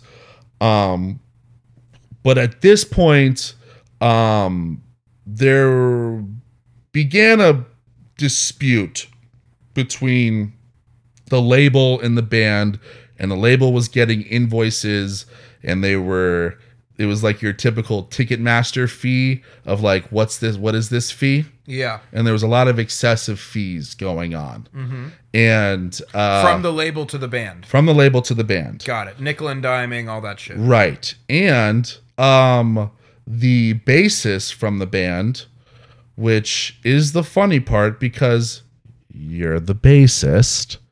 He's got a little qualm with that. And he wants to take it up with the record label and say, this isn't right.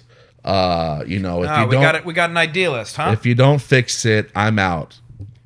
Jordan, guess what the label said? Peace. Guess what the band said? Peace. So, We can find a fat dude anywhere. Mr. Eric Haydock, goodbye. Goodbye. And the Hollies replace him with, this is a name, man. I'm gonna take a sip because I'm getting a little cotton mouth here. Go ahead. He's drinking like a giant. What is that? A Jamie and Ginger? Yeah, Tall boy. they replace him with, this is a name that could be a future Peacock, but I need you to commit it to memory, because this was a name when it was told to me by my father when I was young, blew my mind. Okay. Replaced him with another bassist who was really good friends with the Beatles, and his name is Klaus Vermin. All I could think of is on Steve Zissou. He's German. Of course. Klaus Vermin. Yeah. And I will quickly go over him real quick because he should be a future Peacock, but he was just one of those guys that was in the background, and he just was, connected to a lot of people. He didn't do anything. He didn't do anything on his own, though. Yeah. Well, he's a bassist. But just to give you I did a little rundown of like just a little bit of his resume, if you will. Mm-hmm. I'm gonna ask you a question because I know we like to do these things. Sure. If I don't mean to put you on the spot, but Beatles albums, their album artwork, the Beatles album artwork. Do you have a favorite, or do you have one that comes to mind that's like one of your typical, maybe one of your Sgt. Pepper? Sgt. Pepper. Okay. Do you remember Revolver by any chance? No. I mean, probably if I saw it, but not like whatever. It's a really cool psychedelic, sketchy, album. Klaus Vermin illustrated that. He drew up their Revolver album. He also did the Bee Gees' first album. He did their album artwork. Okay. He was a part of Badfinger, Peter Frampton, B.B. King, Jerry Lewis. Him and George Harrison were just thick as thieves.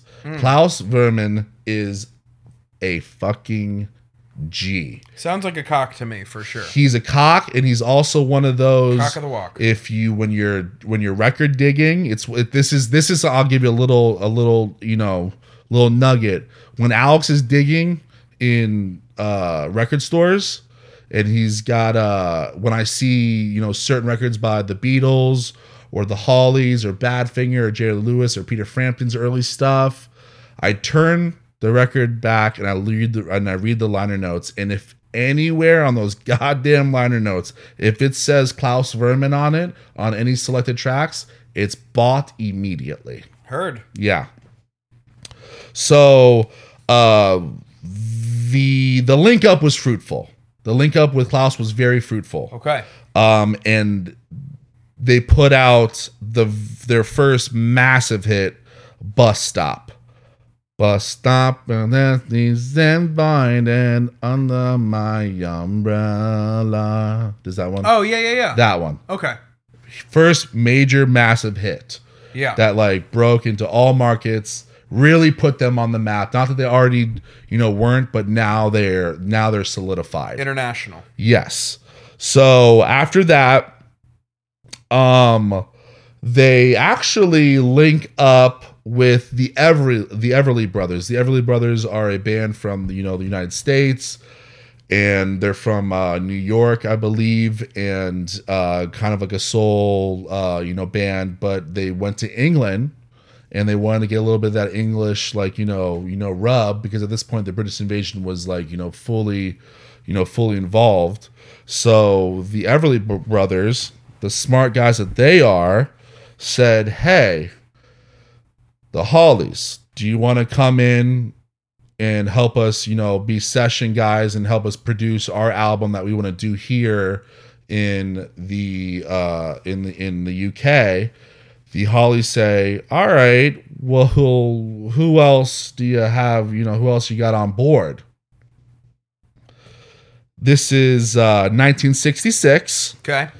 The other session musicians that the Everly Brothers have on board is Jimmy Page and John Paul Jones, who both will eventually become the guitarist, the lead guitarist and lead bassist of Led Zeppelin, and just a little known guy playing piano, Elton John.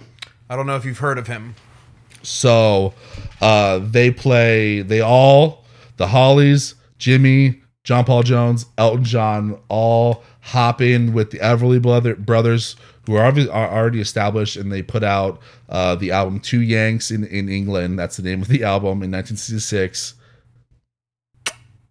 Chef's kiss. Chef's kiss. So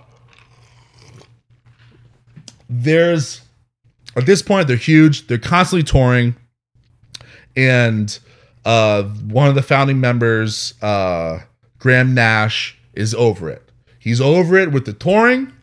He's over it because now that they've hit it big, now the label is pressuring them into doing more pop songs, and then also continuing to do the cover songs because the label, it's been, they've been making money off those cover songs. For sure.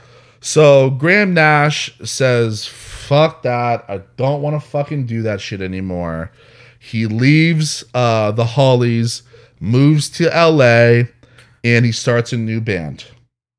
Again, another just very little known band that you might have heard of called Crosby, Stills, and Nash. That's a music mashup for you. Boom. There you go. Graham Nash leaves the Hollies. He moves to LA. He moves into the Laurel Canyon, where all of those hippie bands were all, just living. The Mamas and Papas. Frank Zappa was up there. Weird ass. Yeah, all of those guys were up there, and he links up with Stephen Stills and David Crosby, and they create Crosby, Stills, and Nash. And then about a year later, it becomes Crosby, Stills, Nash, and Young. But they're not done. They're not done. Ron Richards is not done. Just because Graham Nash left doesn't fucking matter. They replace him. And in February of 1972, the Hollies write their biggest hit, "Long Cool Woman with a Black Dress." And it peaks at number 2 in the US and then charts at number 1 in all of the other countries. And, just blows everybody away. That's the last one. They do other stuff. They do other stuff. But they never, ever come close to scratching the back door of the hits that they had after that. That's weird, though, too, that, it's always, you think that for a lot of people that big hit is going to come at the beginning and the middle. And it seems like it's always weird to me when it happens towards the end, or that kind of creates the end. Now, it will make sense when you listen to the Peacocks and music and you listen to the songs, because the Hollies, before that, were put them in order, so I can try to guess where the drop off is. Yeah, well, you will, because when I looked it up, "Long Cool Woman with a Black," they basically heard it's 1972. CCR is kicking. That Southern rock sound is now starting to be created. Yeah. And what I read basically were, Graham Nash leaves, and he was a vocalist and writer for the Hollies. And once he leaves, they're kind of in a bit of a limbo. And they basically, they self-admit that they look at CCR and they go, "We got to try to do that." So that's why "Long Cool Woman with a Black Dress" is very Southern rocky, driving, boogie, rock and roll music, which none of their other stuff before that was. Perfect. Yeah. So like I said, they continue to play, to this day, yada, yada, yada.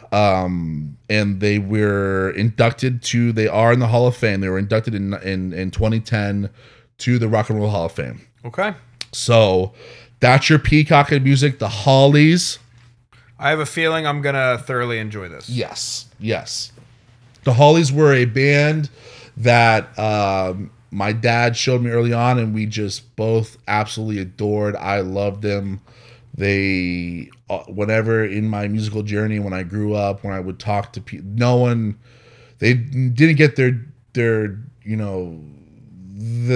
limelight. They never were ever like shined on. Okay. Well, I mean, that's kind of what the thesis paper on these peacocks are. Yes. They didn't get the due. Guess where they're getting it? They're doing the due here. Exactly. So we're at the point where we're all been waiting for. Mm-hmm. Let's get into the voicemails here. Give me a little second to get situated here. Make sure we're all set up. Jordan, if you will, kind of fill in here while I connect and get everything correct. We've done a terrible job on not knowing exactly where the voicemails start. So I'm hoping that you have pulled a rabbit out of your ass and are able to find out exactly where these are. All right. I'm going to start here. Do you have an idea? All right. Hold on. We are buffering. Stay with us. Oh, here we go. Hold on. Oh, of course. Did you actually, this is good here because did you change the password on the No. Because all right, I'm logged out. We're gonna have to log back in here, and I'm logged out. I'm like might keep recording. It might be some dead time, but I don't care. I want to keep recording. Okay, all right. We are situated now. Little hiccup there. No biggie. Let's get into voicemails and text messages. Let's start with the first text we have here. It is from Paige. P-Funk. Is from Paige. She said, I would like to formally pledge my allegiance to New Kids on the Block crew. My induction song can be any NSYNC song and of your choosing, Alex, and also any JT song, any Justin Timberlake song. Also, #1 podcast fan. Jaylit could have courted me considering we are neighbors, but you know those family ties run deep. Love you both. The OG P-Funk. Paige. There you go, kid. I will still be courting her. Drink that shit in. I will be courting her still. Drink that in, bud. Drink that in, bud. I'm popping up to her work. You know? She also wants to challenge any other contender to #1 pod fan. So she's putting her hat in the ring. Okay. Top fan 2022. Still up for debate. Mm-hmm. And she also said, maybe I could talk to Tap. She works for Tap 42. Mm-hmm. She goes, I could also talk to Tap and be an official cocktail sponsor of the Shut the Funk Up podcast, provide some thirsty libations, and raffle off some gift cards. You don't have to say anything on air, but let me know. Right? P-Funk. Let's do that. We're talking off air. Let's do that. We'll have Mike reach out to you. Yeah. Okay. Definitely want in on that. Maybe do a live show from Tap. I'm in. You know what I mean? Like very, very into that. One of the she sends, and then also the last one there, she sends a little cocktail idea because she's head bitch over there. Yeah. Oh yeah. Cocktail idea. She said whiskey coconut. Whiskey a little whiskey coconut is her idea. Maybe what we should do. Okay. So, boom. Starting strong. I think this might also be from her. She says, crazy time in the booze industry. Don't know what that means. I think about the Jameson shortage in New Orleans. Oh, you're right. Yep, that's definitely it. Yep. Guys, kids. I lived through the pandemic, but I went to New Orleans once for Mardi Gras. They didn't have Jameson. It was terrible. Right. Let's get on to the next one here. We've got Yo, it's dropping my staff in. I'm sorry. Excuse me. This is a voicemail. Yeah. It's okay. Yeah, let's go. Let's play this one for the guys out there. Yo, it's Dreffen. My staff and I were playing this game the other day where someone asked me if I could transport myself to any concert that's ever happened before now that I had not been at. Which one would it be?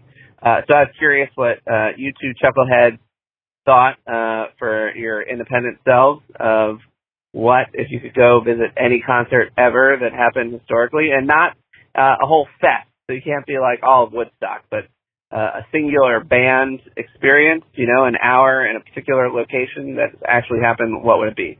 Holler. Okay. That one was from our amazing social media fucking guru, Dreffen, and he asked if we could transport back to any concert, what would it be?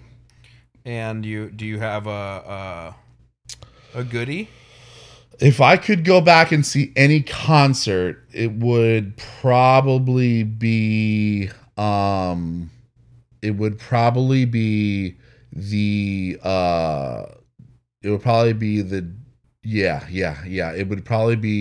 the Super Bowl halftime show with Janet Jackson. Nice. Papa wants to see them titties again. Not titty. Titty. Just one. Papa wants to see that titty again. Okay. You know? I'm going to go early 2000s Papa Roach show. What? I don't know. I'm just throwing... I wanted to throw something Were you crazy. a Papa Roach guy? No. But you just wanted to do it. Yeah. Yeah. That's my answer. My other one that I was thinking about was like any Sublime show would have been pretty cool.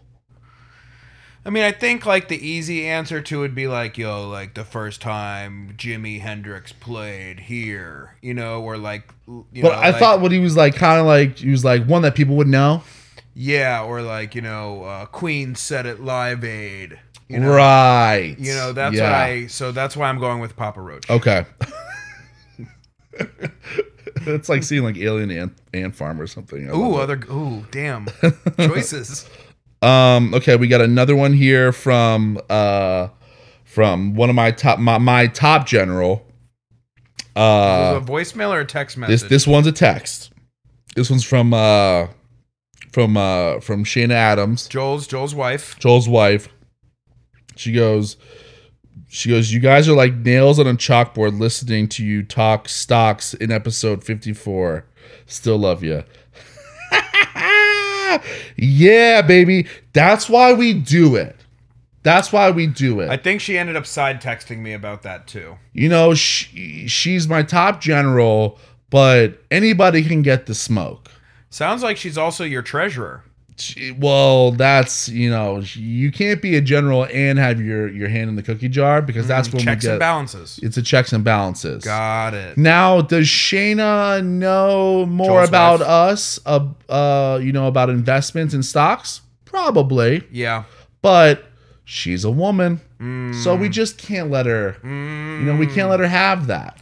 Now, Van probably knows more than both of us. Van definitely knows more than both of us. That's the first time we've spoken their newborn on air. Beautiful love child. Yes. It's a good text. Thank you so much. But Shayna, starting to get a little too big for your britches. You know what I mean? Look, hey, that stuff doesn't happen over here at Jay's Kosher Dandies. Come on over. And I mean, when you see you're like LaDainian Tomlinson, you're like Barry Sanders. When you see a little light, squeeze right through. All right, we've got another one here. Don't know who it's from, but it says Put your fucking name. Yeah. Put your name. We don't know who it's from. It's a 717 area code, so wherever the fuck that's from. It says Jesse McCartney is 100% not the son of Paul McCartney. Episode 22. I hope that was a joke. Oh. Oh. Who is this? Who's this 717? Show yourself. Let me tell you. I don't know. I don't know if you fact checked yourself, but I'm going to do. Did you mean Jenny McCartney? Yeah. Let me just tell you. I'm going to do the classic Benson double down. And as I'm talking about this, my best friend, my guy, he's looking it up to fact check me. Jesse McCartney is absolutely Paul McCartney's son. Good God, I hope I'm not wrong on that. The first Jesse McCartney that I found is not the son, but I'm wondering if there's a spelling thing here. I'm not seeing good information that What are you typing into Google? Jesse McCartney. Type in Jesse McCartney, Paul. Getting worried. You should be worried. Are Jesse McCartney and Paul McCartney related? No, it's actor and singer? No, he's not an actor. Oh, I don't know. Maybe he like acted in something. I don't know, bro. Not looking good? Not looking good. Not looking good for me? Not looking good for you. Wow. I'm loud wrong. Yeah. Until you prove otherwise. Well, it's hard for me to look it up right now, Yeah, so you're wrong right now. but I still don't believe it. But you're looking it up, so it's worrying me because Google's never wrong. I'm trying to find other ways of spelling it, and it's all coming back to the What same about guy. this? Can we just Google Paul McCartney's son? Let's start there. Do you see what I'm doing right now? Yeah, I love it. You see me? Do you see me just like being slowly cooked in the fucking in the slow cooker right now, being just dunked in? Okay. Okay. We have a little bit. He's got 5 children. We have Stella, Heather, Beatrice, Mary, and James McCartney. James McCartney? Yes. Is that what you meant? I don't think so. Does James click on him? Does he have a thing? Musician and songwriter. I don't know if he's as good at, I don't know. Anything prolific? Fuck, now I gotta. I'm not leaving this. I see that. No. No. I'm saying now that you're wrong. I am going to admit to wrong because the Jesse McCartney that 717 show yourself. 717 show yourself. I don't know how or why you factored it, but this is why we do it. But we don't fact check. So you're right. We did. We just did. Though. Yeah, I know. Okay. I'm loud wrong on that, and thank you for that text message. I definitely thought it was Jesse McCartney, who he does have. He's the Jesse McCartney that I'm thinking of. That is not Paul McCartney's son. It has some hits. He's got some hits, and apparently it's not him. But if you think that as soon as this episode's on over and Jordan leaves the studio, that Alex isn't gonna hit the fucking internets to try to save himself, you're sadly mistaken. You're gonna concoct some type of exit strategy. I will. I know it. Okay, let's go. As I should. Okay. All right, we've got another one here from 717. Could be the same person, don't know, but don't like it already. What was the number the same? Don't know. Okay, don't care. And I'm not looking back. Show yourself. Commenting on episode 28's poop discussion. That's Okay. how you started off. Okay. When you run to the bathroom to poop and it all comes flooding out, it comes flooding out the minute your ass touches the toilet. Matt and I have dubbed that as a crash landing. Okay, now they've shown themselves. It's cousin Mary. Cousin Mary, you dog. Yeah, it's cousin Mary. She of course she fact checked me. You know, she's a literary Family. genius. You know, she's Family. don't use Wikipedia as like, you know, one of your sources. Mm. Jesus Christ, Mary, you piece of shit. So it's a crash landing. I Yeah. like that. I would have called it a moon landing. A moon landing? Would have called Actually, I think anytime your ass presses ham, it could be called a moon landing. It's a full moon landing. It's a full moon landing. Yeah. Yeah. We're stealing that. We're taking that. We've got another person here. It's a 954. Don't know who it is. Again, guys, if we would love it if you could just state yourself. It would make it much easier, and we could you know, give you a little bit more props. But we've got another text message here from 954. Alex moonlighting as an imposter baseball scout is my favorite story of the year so far. It's up there. And you need to find us a game so we can get over there. Yeah, that one was fun. We're going to do it again, and Jordan will be a part of it. The schedules have not linked up. We've been very busy people, but it will happen again, and we're gonna have whistles, and we're gonna have stopwatches. I like to have fun. You do. The boy likes to have a little fun with You do. people. I still can't believe you did that.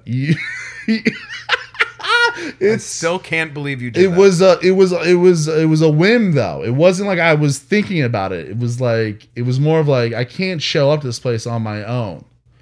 And then it was like, but if I do show up to this place on my own, what do I want out of it? Mm. Let's get some free hot dogs next week. You know, you and me. Mm-hmm. Stop over at the Oh, I heard there's a Scouts discount. yeah. I didn't say that. All right, we've got another one here.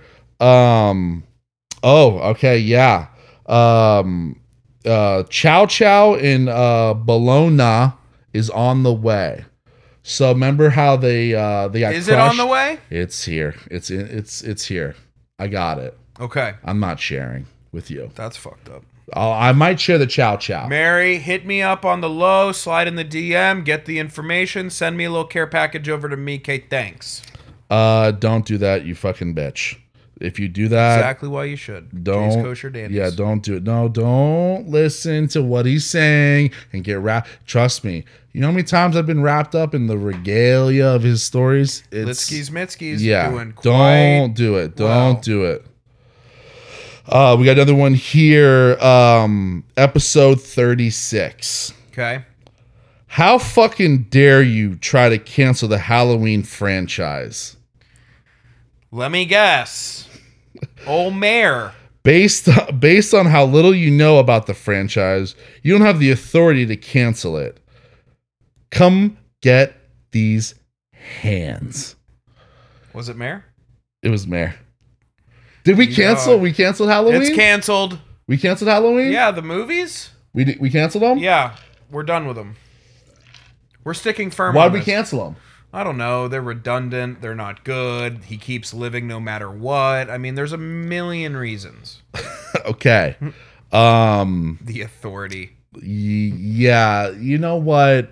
You came all wrong with the Jesse McCartney stuff. Get And the fuck out you're of here. hiding behind the text messages. 305-741-3671. Lay down a voicemail. Speaking of, let's get to our next one.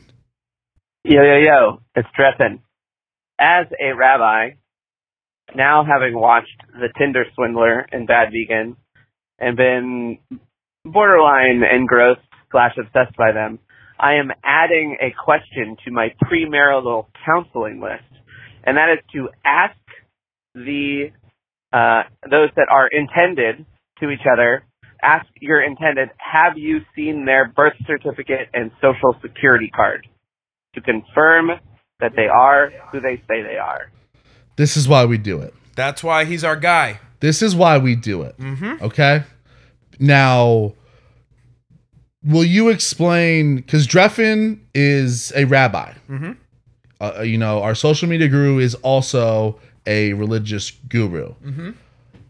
So in the Jewish religion, they have to, if someone wants to get married, do they have to do some type of No, usually it's like, I think they even do it in other religions too. I think it's just basically like counseling premarital so that you can make sure that it's the right move and that everyone's on the same page, you know, blah blah blah. Okay. Yeah. So Yeah. it's not like anything like crazy The serious. piece of shit Christians do that too. Probably. Yeah. Piece of shits. Yeah. Yeah. So he's adding that. He's adding that. So before I leave here, I need you to write down, if you're coming into this marriage, I need all your personal information and your social. Is that cool? Yes. Okay. Yep. Okay. Like that. Okay. See, we're looking out for you guys. Getting you an extra Amazon Prime account, babe. Fucking A. So someone here's flexing up. Okay. It's a 954 again. They don't say who they are. They're flexing up though. Ready? And when I read this, Jordan, Okay. I want you to go off. Okay. Okay? Go ahead. I'm ready. I'll go off, King. How long do we have to wait for a Raphael Sadiq peacock? How long do we have to wait for a Raphael Sadiq peacock? Who do you think you are? Yeah. Have we ever even asked for peacock recommendations? That's the one thing we never asked for. Never. You want to know why? We don't need it. We don't need it. We don't need it. Listen. Let's. You know what? Let's dissect Raphael Sadiq, because actually you and I well versed. We are Well versed. well versed. Now, Raphael Sadiq, an amazing artist that originally was in the band that we both love. Is it Tony or Tony Tone? Tony. Okay. It's Tony. One of my favorites. Right. We'll give you, you know what, whoever you are, Mystery 954, we'll give you a little mini peacock right now. There it is. Let's Okay? go. Tony, I would say R&B, 1000%. Yeah. an R&B, Early 90s R&B. early 90s R&B group, consisting of Raphael Sadiq and then two other guys. Just guys. Now, Mr. or Mrs., he, she, they, them, whatever you go by, I challenge you. Give me one Tony song. What's their song? What's their hit? I'll wait. This is why they're not a peacock. Is Raphael Sadiq the man? Of course he's the man. But you know what? Alex now, talking through it, I know who the 954 is. Yeah.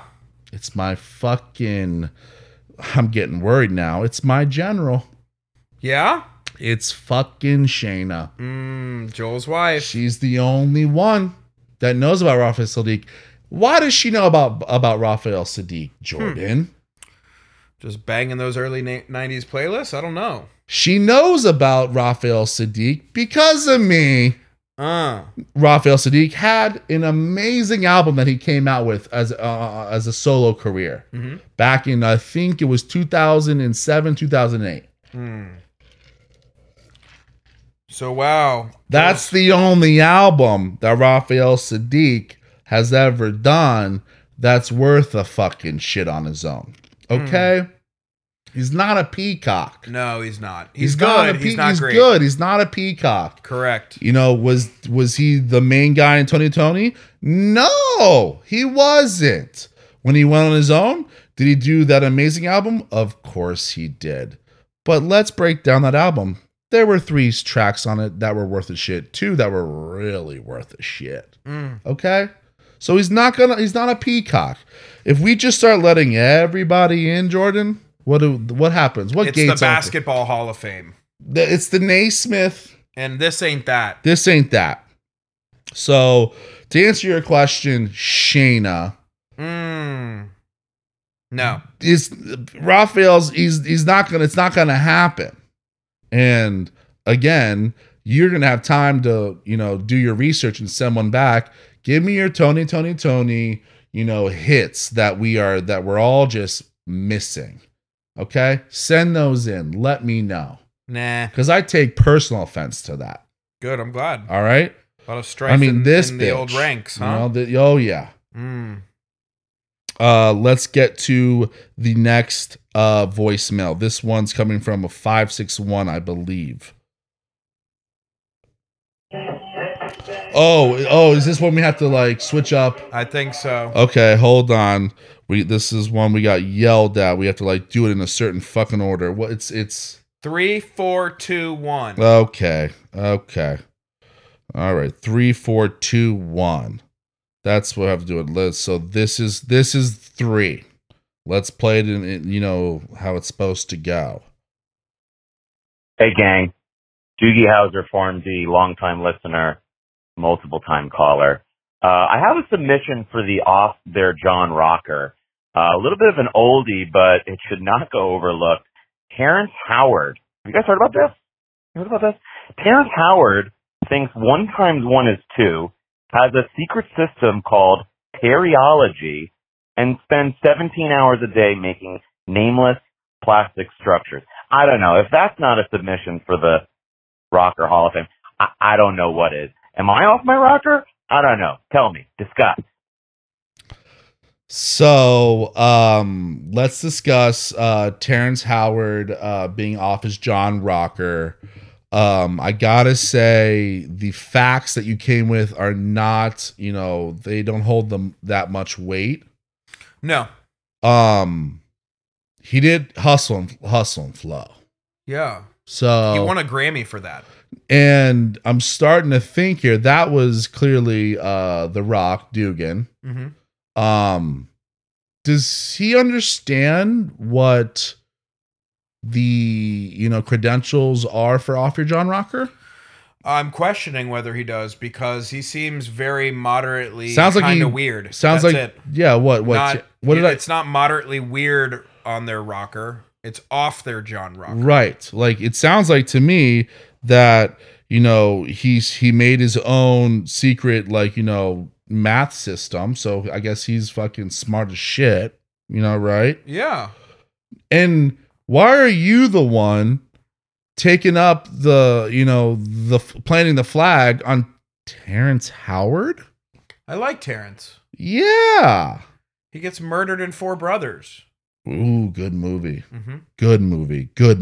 Thanks. So yeah, I disagree. Not off his John Rocker, but I wrote it down on my list. Janny's Closet next week. We'll find out. I'll bring the facts. Exactly. Okay. So let's get to now. I have to play number 4. Mm-hmm. Okay. So number 4 is la la la la la. It's okay. This one. Here we go. This is now number 4.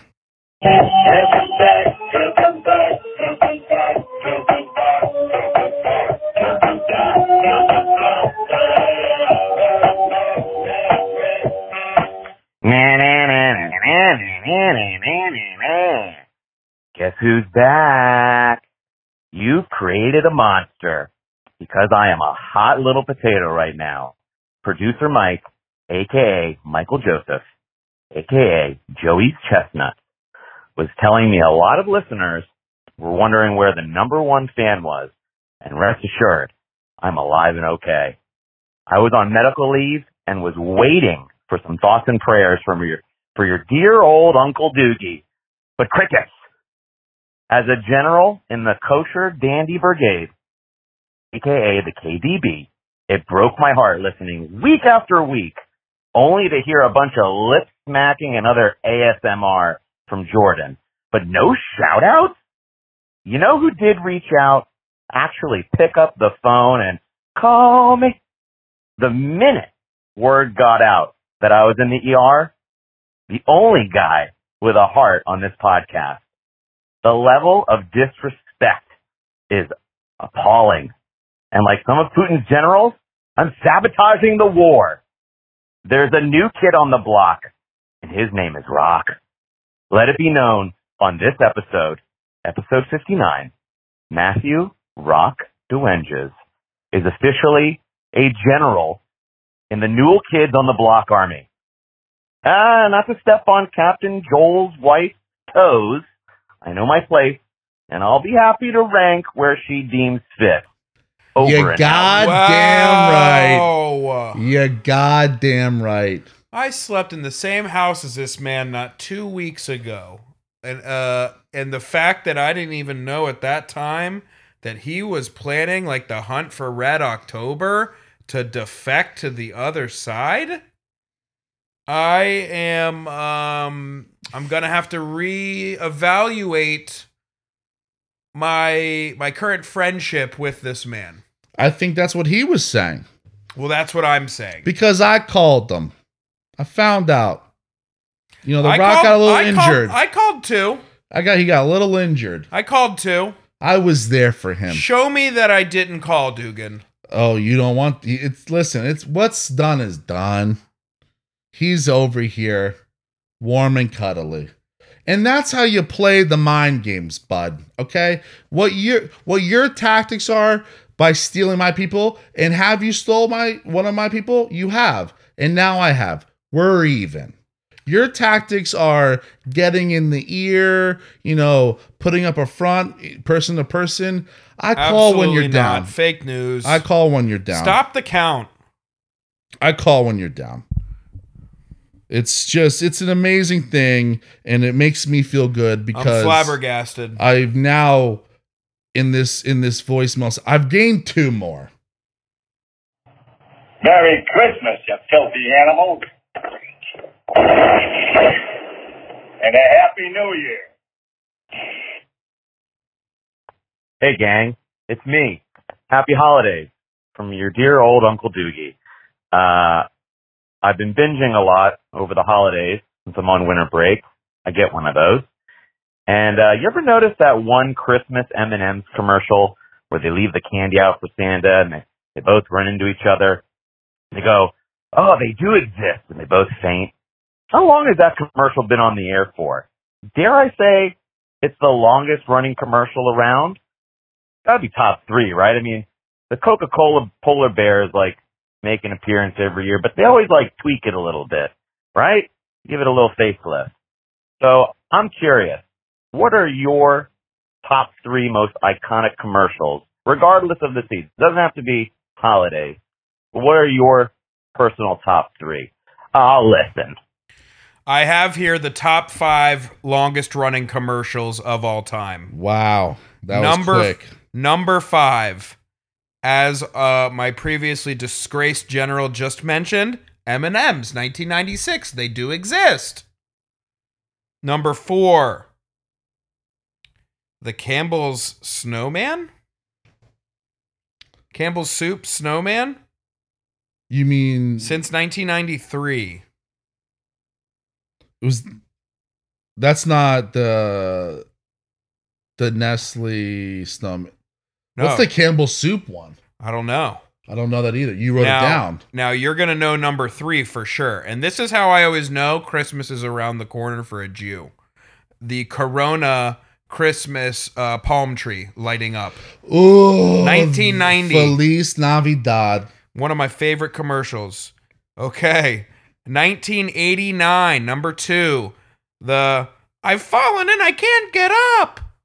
For the Lifeline or whatever the fuck it's called. Life Alert. Sorry, Life Alert.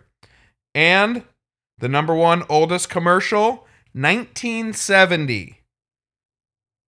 The Tootsie Pop. Bro, the Tootsie Pop. How many licks does it take? Well, we may never know. We may never. That's how it goes. That's it.